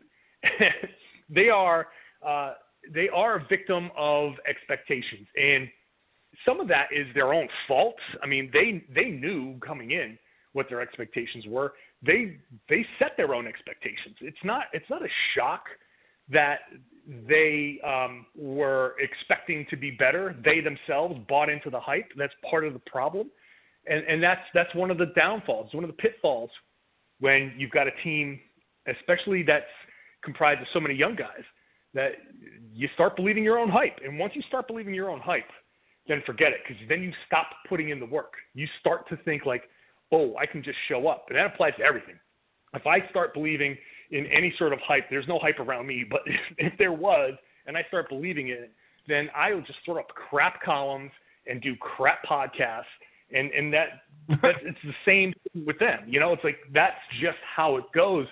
That first 20 games, I think they just thought they could just roll on out there. Like, I'm just going to be my, whatever. We're just the Celtics. We're here. You're a bad team. You should just roll over and die. And those teams have pride. And not only that, they want to beat these teams that have these high expectations, because that's a big-time win. Beating the Celtics is, a big win for a lot of these teams like the Cavs or the Knicks or whomever, the Lakers especially. So they are a victim of expectations. If this was last year's team and they were playing like this, we'd be like, wow, look, the Celtics, man, they're right there. They're right there. You never know. They could catch fire. But it's just how it goes, man. Perspective is a crazy thing. And right now, because of what we thought they were going to be, a 60-win team, they're going to be like a 50-win team, which is still really good, but they're not a 60-win team. And suddenly that becomes a problem. Well, I know you're pressed for time because you got to get to the game as they play Philly tonight before their night 1 of the back-to-back. One last question before I let you go. And you talk about crap podcast. Welcome to one, so I appreciate it. I'm kidding. But the Celtics, if they move and do get Anthony Davis and they only get him for a year rental, is there some cause that maybe he won't stick around in Boston? Or do you think they need to make that risk and go get him anyway? I say you take that risk. I think the notion that he is going to be a rental only is the Clutch Sports machine doing its job. That he sits there and says, I'm not going to re-sign with Boston. Well, there's a reason why Clutch Sports wants him to say that or wants to put that thing out there, because they want him to go to the Lakers. They want him to go to Los Angeles. Boston is the team that has the most to offer. They have Jason Tatum, which across the league, it's believed to be the trump card. Like, Tatum is the trump card, and the Celtics picks that they have available to them are better than what the Lakers can offer. Lakers package isn't bad. It's just the Celtics offer is better. And They need clutch sports. The Lakers need Boston eliminated from the picture. The only way to eliminate the Celtics is to tell them somehow through the media, because you can't tell them directly. Well, you can, but you're not supposed to. Through the media, you create this notion that don't trade for Anthony Davis because he is not going to stay there, and that creates this panic amongst fans, and it creates this public pressure for Danny Ainge, allegedly. Not that he ever bows to public pressure, but that's the game plan. You create this public pressure to say, well, he's going to be a rental. I don't want to trade these guys for a rental. And you make the move unpopular, and you kind of force the Celtics to say, to give pause. And I personally, I just don't buy it, because Davis will get to Boston. Kyrie Irving will re-sign if Davis is in Boston, which means that one concern that he allegedly has is gone. The Celtics will become championship contenders in Boston, and he will have a full season of understanding what it's like to be a Celtic, what it's like to play underneath those banners and on the parquet floor. And if you don't believe that that's real, you can go ahead and ask Isaiah Thomas, who, even though he was traded in a very cold-blooded move, still loves Boston and still wants to come back. He still contacted Danny Ainge and said, I'll come back. So even as cold-hearted as that move was, Isaiah Thomas understands what it's like to play in Boston. He loves playing here. Ask Kevin Garnett, who was unsure about making that move, and he gets to Boston, and all of a sudden he's like Celtic for life and still going back to games and still, seeing himself as a Celtic as well as a Timberwolf. Those guys, players who come through here who are unsure of the city, once they get to Boston, they go, oh, okay, yeah, I get it now. So, it's cold, and they don't have the movie studios, and they don't have the beaches. If that's important, then there's nothing you can do about that. But once that aura hits a player, they get it. So I think trading for Anthony Davis is a worthwhile risk, because I think he'll want to stay in Boston. But they have Wahlburgers, so that's important. Right, of course. But that's the Trump card. But seriously, John, we know you're pressed for time, and I appreciate you giving us just a little bit of time here on the show this week. And we can talk more about this trade potential and does Kyrie stay if Anthony Davis doesn't come. And we'll get you back on the show real soon and talk to you about all that. But I appreciate you giving us a little bit of insight what's going on with Boston right now, especially around this trade deadline. Why don't you let our listeners know where they can find you, and then I'll let you get to the game tonight. You can find me on Twitter at RedsArmy_John. If you go to masslive.com/Celtics, all of my writing is there. And, of course, the Locked On Celtics podcast. Go ahead and search for Locked On Celtics wherever podcasts are available, and you'll find that's all my stuff. It exists all on Twitter and at those two places. All right. Well, John, thanks so much, and we hope to have you back real soon, man. Thanks for stopping in for a few. You got it, man. Thank you. Thank you.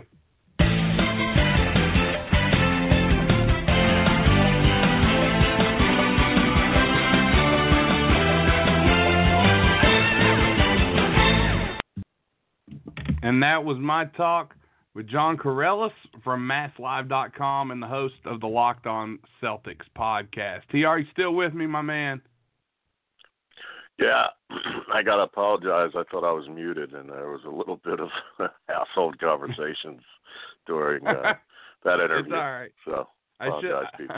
I forgot to hit the buttons. That was my fault. I'll take the blame on that one. So, but let's go ahead for a minute here. Let's talk about the All-Star game coming up. There's a few names being thrown about that are considered All-Star snubs. There's quite a few being tossed around. Do you have any particular thoughts? I'm sure you've seen the reserves list. There's a few that maybe should have been on that weren't. I don't know if you've got a chance to look at that. Who would you think would be considered an All-Star snub this year?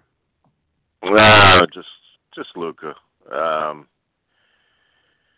And I don't know if that's necessarily a snub. It just seems as the years roll by, it gets harder and harder for rookies to make the squad.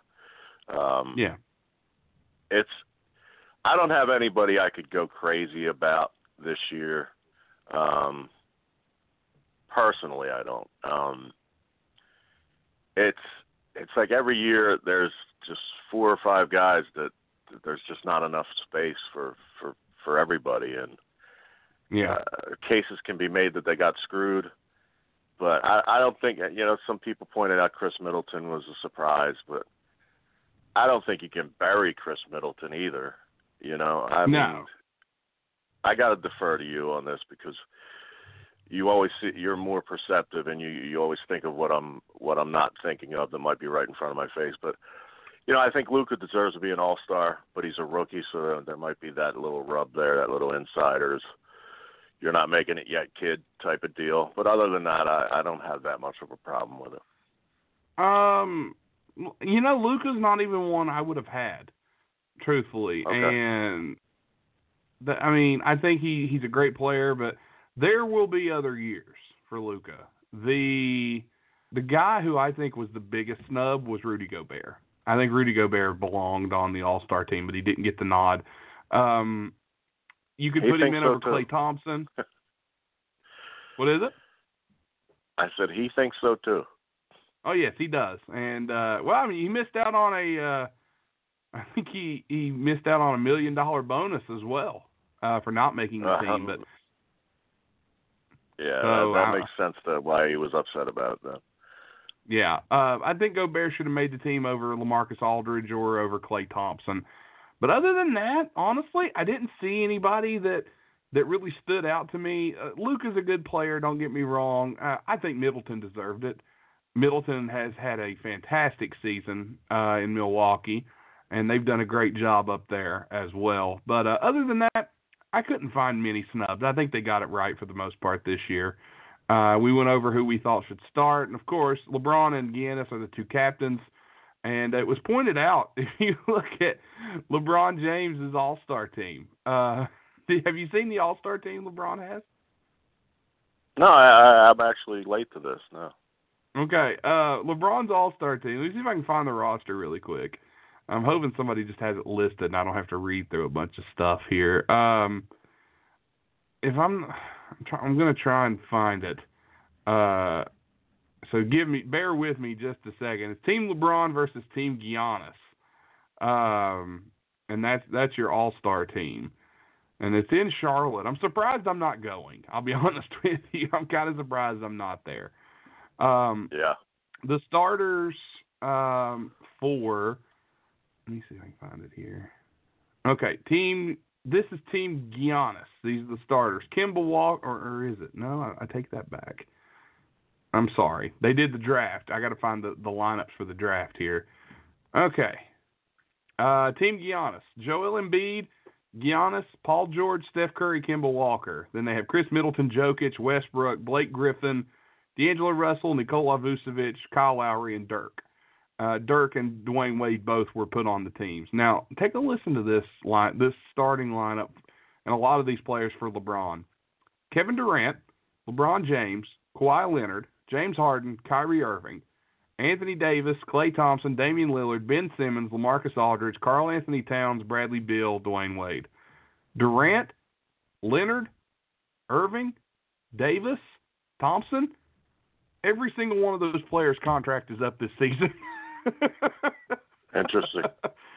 LeBron has drafted his all-star team based on trying to convince them to come play with him in Los Angeles. Tamper. Lakers gonna Laker. But that's I heard that mentioned on the ESPN radio, and I got a kick out of that. I thought that was pretty funny. But there's not enough balls for that team. There's really not. Jesus. I don't know how they're going to do it. Let's look at the Rising Stars game. The Rising Stars game is Friday, and it's Team USA versus Team World. We ran down the rosters. We'll do that again real quick. And TR, you're going to have to give me. We'll pick our winners here. Okay, this is where we take a winner, and I'm trying to find. Okay. All right, Rising Stars game. So hang in there with me just a second. Well, while you're looking, right. I'll just make a blind comment that the way Jason Tatum's being dangled is just outright disrespectful to me. I mean, Yeah. A lot of people think Anthony Davis is the second coming of God, but Jason Tatum is just like, oh yeah, we have to do that deal. I don't know, man. Tatum looks to be a champion to me for years and years to come. He's a great player, and I don't know, but here's Team World. OG Anunoby from Toronto, DeAndre Ayton, Phoenix Suns, Bogdan Bogdanovic, Sacramento, Luka Doncic from the Mavs, Shai Gilgeous-Alexander from the Clippers, Rudolphus Karakas from Brooklyn, Lauri Markkanen from the Bulls, Josh Okogie from the Minnesota Timberwolves. And if you get a chance, Google the shot he blocked on James Harden just a little bit ago. Good Lord. Cedi Osman from the Cleveland Cavaliers, and Ben Simmons, who is the third-year player in the Rising Stars game, but we won't get into that. Yeah. Team USA, Jared Allen from the Nets, Marvin Bagley III from the Kings, Lonzo Ball from the Lakers, John Collins from the Hawks, De'Aaron Fox from the Kings, Jaren Jackson from the Grizzlies, Kevin Knox from the Knicks, and look at the dunk he laid down on Ben Simmons tonight, another holy shit moment. Kyle Kuzma from the Lakers, Donovan Mitchell from the Jazz, Jason Tatum from the Celtics, and Trae Young from the Atlanta Hawks. Who takes the game, TR? Team World, Team USA? Until three of those last four USA names were read, I was 100% going with the Team World. But when you mentioned Donovan and Tatum and even Trae Young, but there was another one towards the end that Kuzma? who's escaping me. Kuzma, who's another guy I got to bite my tongue and admit that he's a little better than I gave him credit for. I think he's a legitimate player now, where I thought he was just a fluky kind of guy last year. But anyway,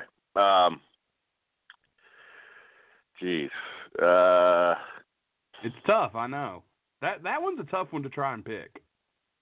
Yeah, just because Simmons is soft and he'll be worried about the All-Star game. I feel like jabbing him while he's down since they lost to the Celtics and whatnot. I'm going to go with the America. I'm going to hacksaw Jim Duggan it up. And yeah, I got to go Team USA as well. Just too much talent there. I'm going to build a wall around Charlotte that weekend. Jesus. Moving on, the Taco Bell Skills Challenge is on Saturday night at 8 o'clock. Here's the participants in that. Let's see if we can pick us a winner here. Now, remember the skills competition. You got to pass. You got to dribble. You got to make a free throw. So here's the guys competing in that.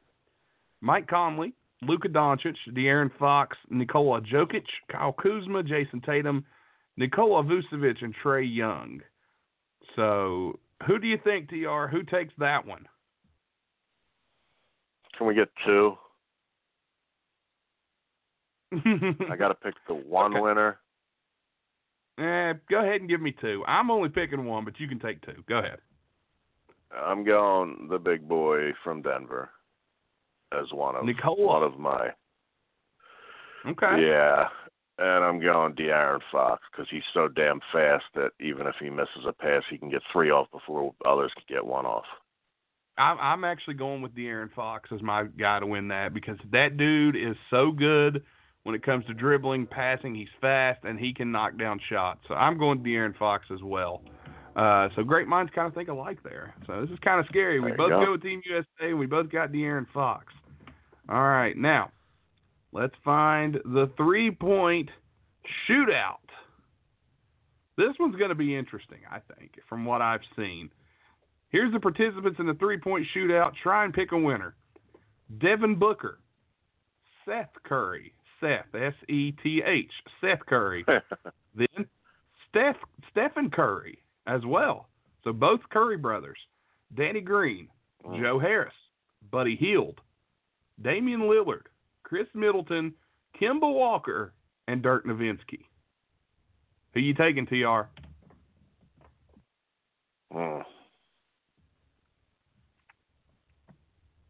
I think this is King's Appreciation Night because I'm going with Buddy Hield to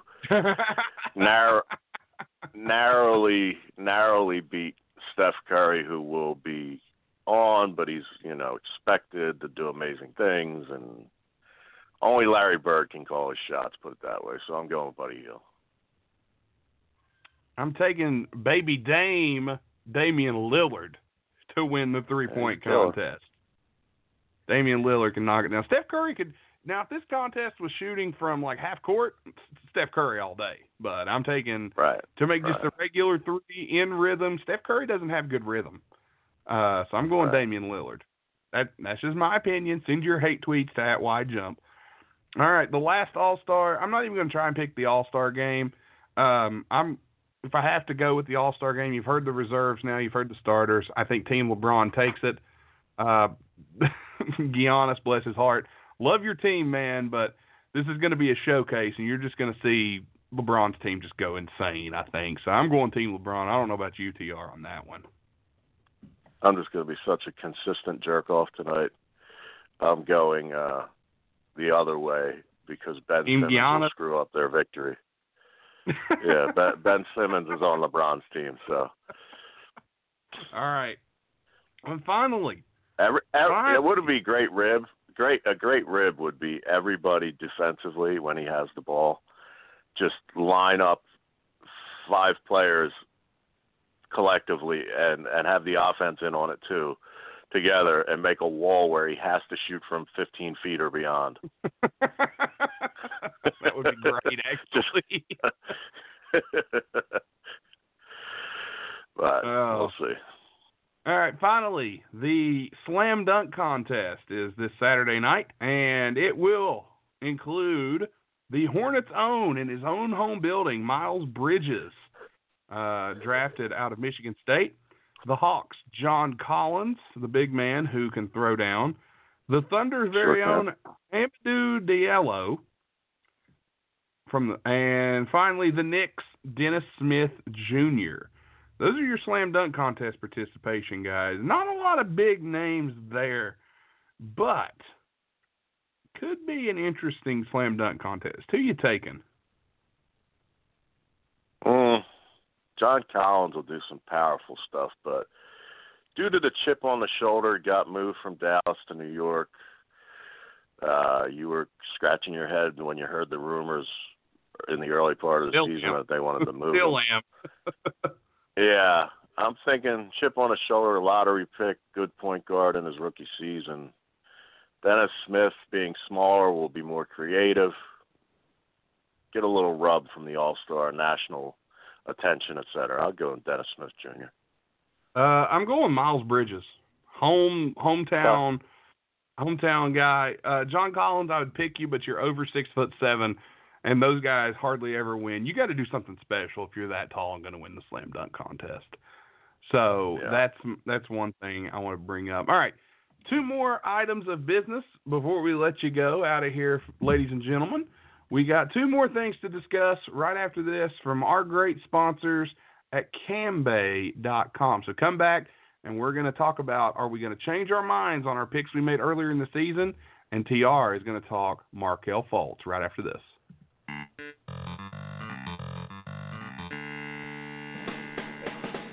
Are you sick of the boring same old campsites with the same old girls and the same boring content?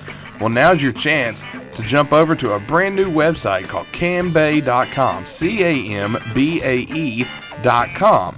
When you're on Cambay, whatever you want and whatever you desire is right at your fingertips. Be sure to join right now and use promo code WIDEMEN to get 20 free credits on Cambay.com. Use those credits to go towards whatever your fantasy is, and make sure that you know Cambay.com wants to make you as happy as you can be. Be sure to join right now. Again, it's Cambay.com, Cambae.com, and unlike college, it's not going to take you guys 20 free credits to finish. So join Cambay.com right now, use promo code WIDEMEN, and get your free credits. Thanks to our good friends at Cambay.com. Get those free credits, ladies and gentlemen. Get over there and lock up your free credits, as TR says. It ain't going to take 20 free ones to finish like in college. I love that line. Anyway, TR, we both took, I believe at the beginning of the year, we both took Boston and Golden State, did we not, to be in the finals this year? Yes, we did. All right. Now's our chance Do you want to back out on anything? Do you want to take a different team from the West? Do you want to take a different team from the East? Right now, here's your chance. We're halfway through the year. From what you've seen so far, do you like to stick with your picks, or do you change it up?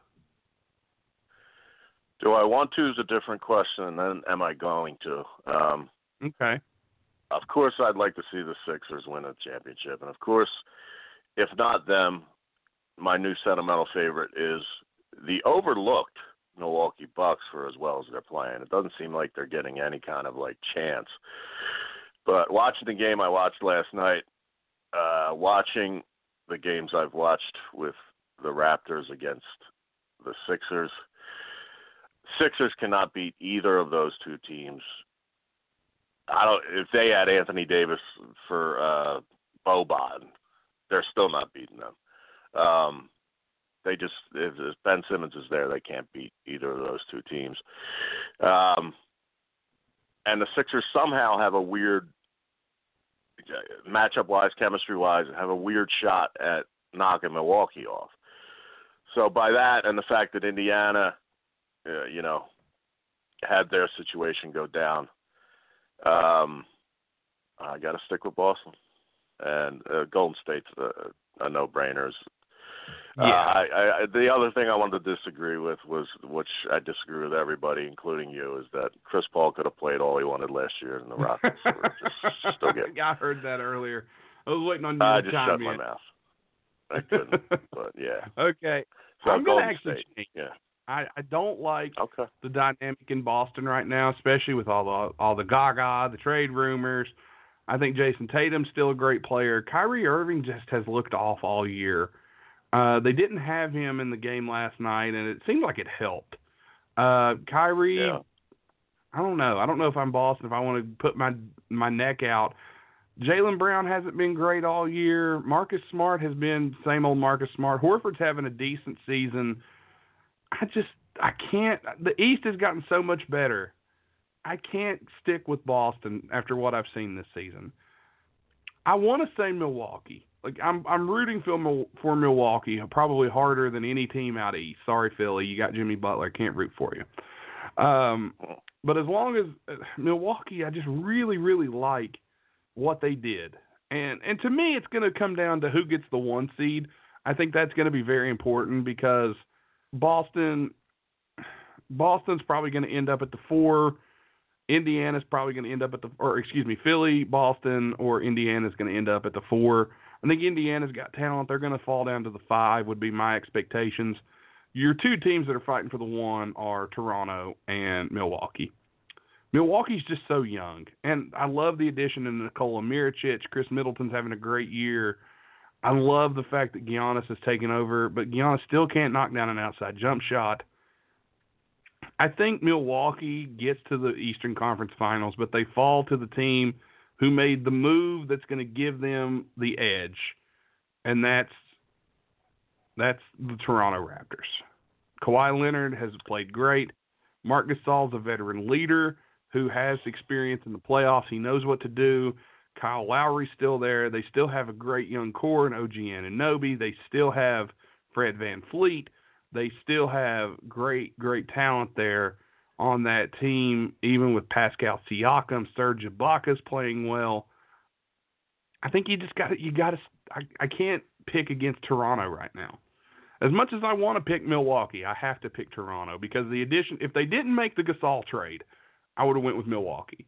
That Gasol trade was bigger than what people are going to think, or is bigger than people think. So I'm going to go with them. And I think Milwaukee's going to run out of juice come playoff time. They're not used to playing that long yet. It seems like they're trying a lot harder in the regular season than everybody else, and that's going to come back to bite them. Interesting take. I know you popped Tim when you said Toronto, but I'm sticking with the Celtics. But I just saw last night when they need to win, they do. And I don't know. I'm sticking with Boston. I mean, hey, it's possible and very, very true that I still think Boston has that ability and they can do it, but I'm still going to go with Toronto. They've really impressed me this year. And Al Horford, by the way, has such a high basketball IQ. I was just observing last night, just, even, early on he got attacked, and it's just, I think he's methodical. He's been around so long, and it's amazing. But anyway, that's enough about Boston. All right, very last pick here, very last thing, we kind of teased it. Markelle Fultz, the era is over in Philly. The trade has went down, and I told you we wanted to talk about that. Here's your chance, TR. Let's give Markelle Fultz a send-off here. What do you think of the trade? What do you have to say about Markelle Fultz? The floor is yours, sir. I think I'm going to be disappointing just because I don't have as much juice as I usually do. But sayonara, adios, amigo. I don't know how many languages I could say goodbye to that motherfucker. He's joined the team. That was the last news story, and you'd see him in some nice little suit with his stupid hair in the background. Just oh my God, what an awful pick. Historically awful. There's still one or two morons that just can't admit they're wrong, that still say he's going to be a good player in Orlando. He's not. He may be an NBA player, for a little while. I don't know, because I guess he's got some talent, but he's just a goofball. It's like that booger that's in the top half of your nose that's ready to go down your throat, and you're trying to get it out of your nose while you're picking it, and it's kind of like it just stays there, and you finally caught onto it with your fingernail, and it didn't go down the back of your throat, and you threw it in the trash with the tissue. That's Markelle Fultz. That's Markelle Fultz to me. And Jonathan Simmons, if I am him, his mentality, if I'm in his head with obviously his athletic ability and not mine, he's came up through Hard Knocks, G League, and all that kind of stuff, and kind of showed a lot of character to be in a good position. Dropped off from last season. I would take this as a golden opportunity. I mean, whether it was a bad pick or not, it was a number one overall pick that he was essentially traded for. Some other things were involved, but he's essentially, it was Tatum for Fultz for Jonathan Simmons, essentially. So if I were him, I would be working my ass off to fit in here and make a contribution. So goodbye, Markelle. I'd love to talk to our guy from Orlando. Is it? I can't say his name because it's Rossman, Riker Rossman. I just call him PRR. I'm happy to give him to you, PRR, and hopefully he'll get the dome when he covers them down there in that smaller market, and maybe we can get some juice. But goodbye, Markelle. I doubt I'll ever bring your name up again. Well, there you have it, ladies and gentlemen. The goodbye to Markelle Fultz by Tom Robinson. There's some good games going on right now if you're listening live. Minnesota and Houston. Minnesota's up 3 with 6:45 to go. Still a long way to go in that one. Brooklyn and Cleveland just went into triple overtime. So a lot of extra basketball there. So hope you guys are enjoying your night, watching some hoops, listening to Wide Men Can't Jump. Thanks again for everybody tuning in. You can find us on iTunes, Podcast Addict, Stitcher, Google Play, FM Flash, iHeartRadio, TuneIn Radio, and at WideMenCan'tJump.com. We will have our T-shirts up on WideMenCan'tJump.com within the next few days. You should be able to order them soon. So I'll have them up for online orders, and we will start shipping. So thanks again, everybody, for tuning in. Follow us at Wide Jump. He's at TR Shock. I'm at MMITM Nathan. Tim is at TileMan68. We hope to have a couple more shows out this week. We're sorry we haven't been putting out as many as we have been. It's just been a very, very busy week. Busy couple months, actually. Thanks again to our sponsors, the law offices of Stephen P. New, Cambay.com, and tonight the Two Girls, One Mic Porncast. Check them out as well. TR, anything you want to say before we ride off into the sunset? Nah, I'm inching closer to a sane, quote-unquote, regular schedule. And when I do, whether it be 6 days, 6 months, or 6 years, then everything will be back to normal. Well, we can't wait for that, and we're glad to have you back tonight. Missed you tonight, Tim. Happy belated birthday. Thanks again, everybody, for tuning in. For Nate, TR, send us home. Peace. I ain't even gotta say it, that's just something they know. Thanks for listening to the Wide Men Radio Network, located at blogtalkradio.com and at widemencan'tjump.com. Be sure to check out our blogs over at widemencan'tjump.com, and also be sure to check out all the other shows that we put out. You can find us on iTunes, Podcast Addict, Stitcher, Google Play, FM Flash, iHeartRadio, and anywhere you find your favorite podcast. Also at widemencan'tjump.com.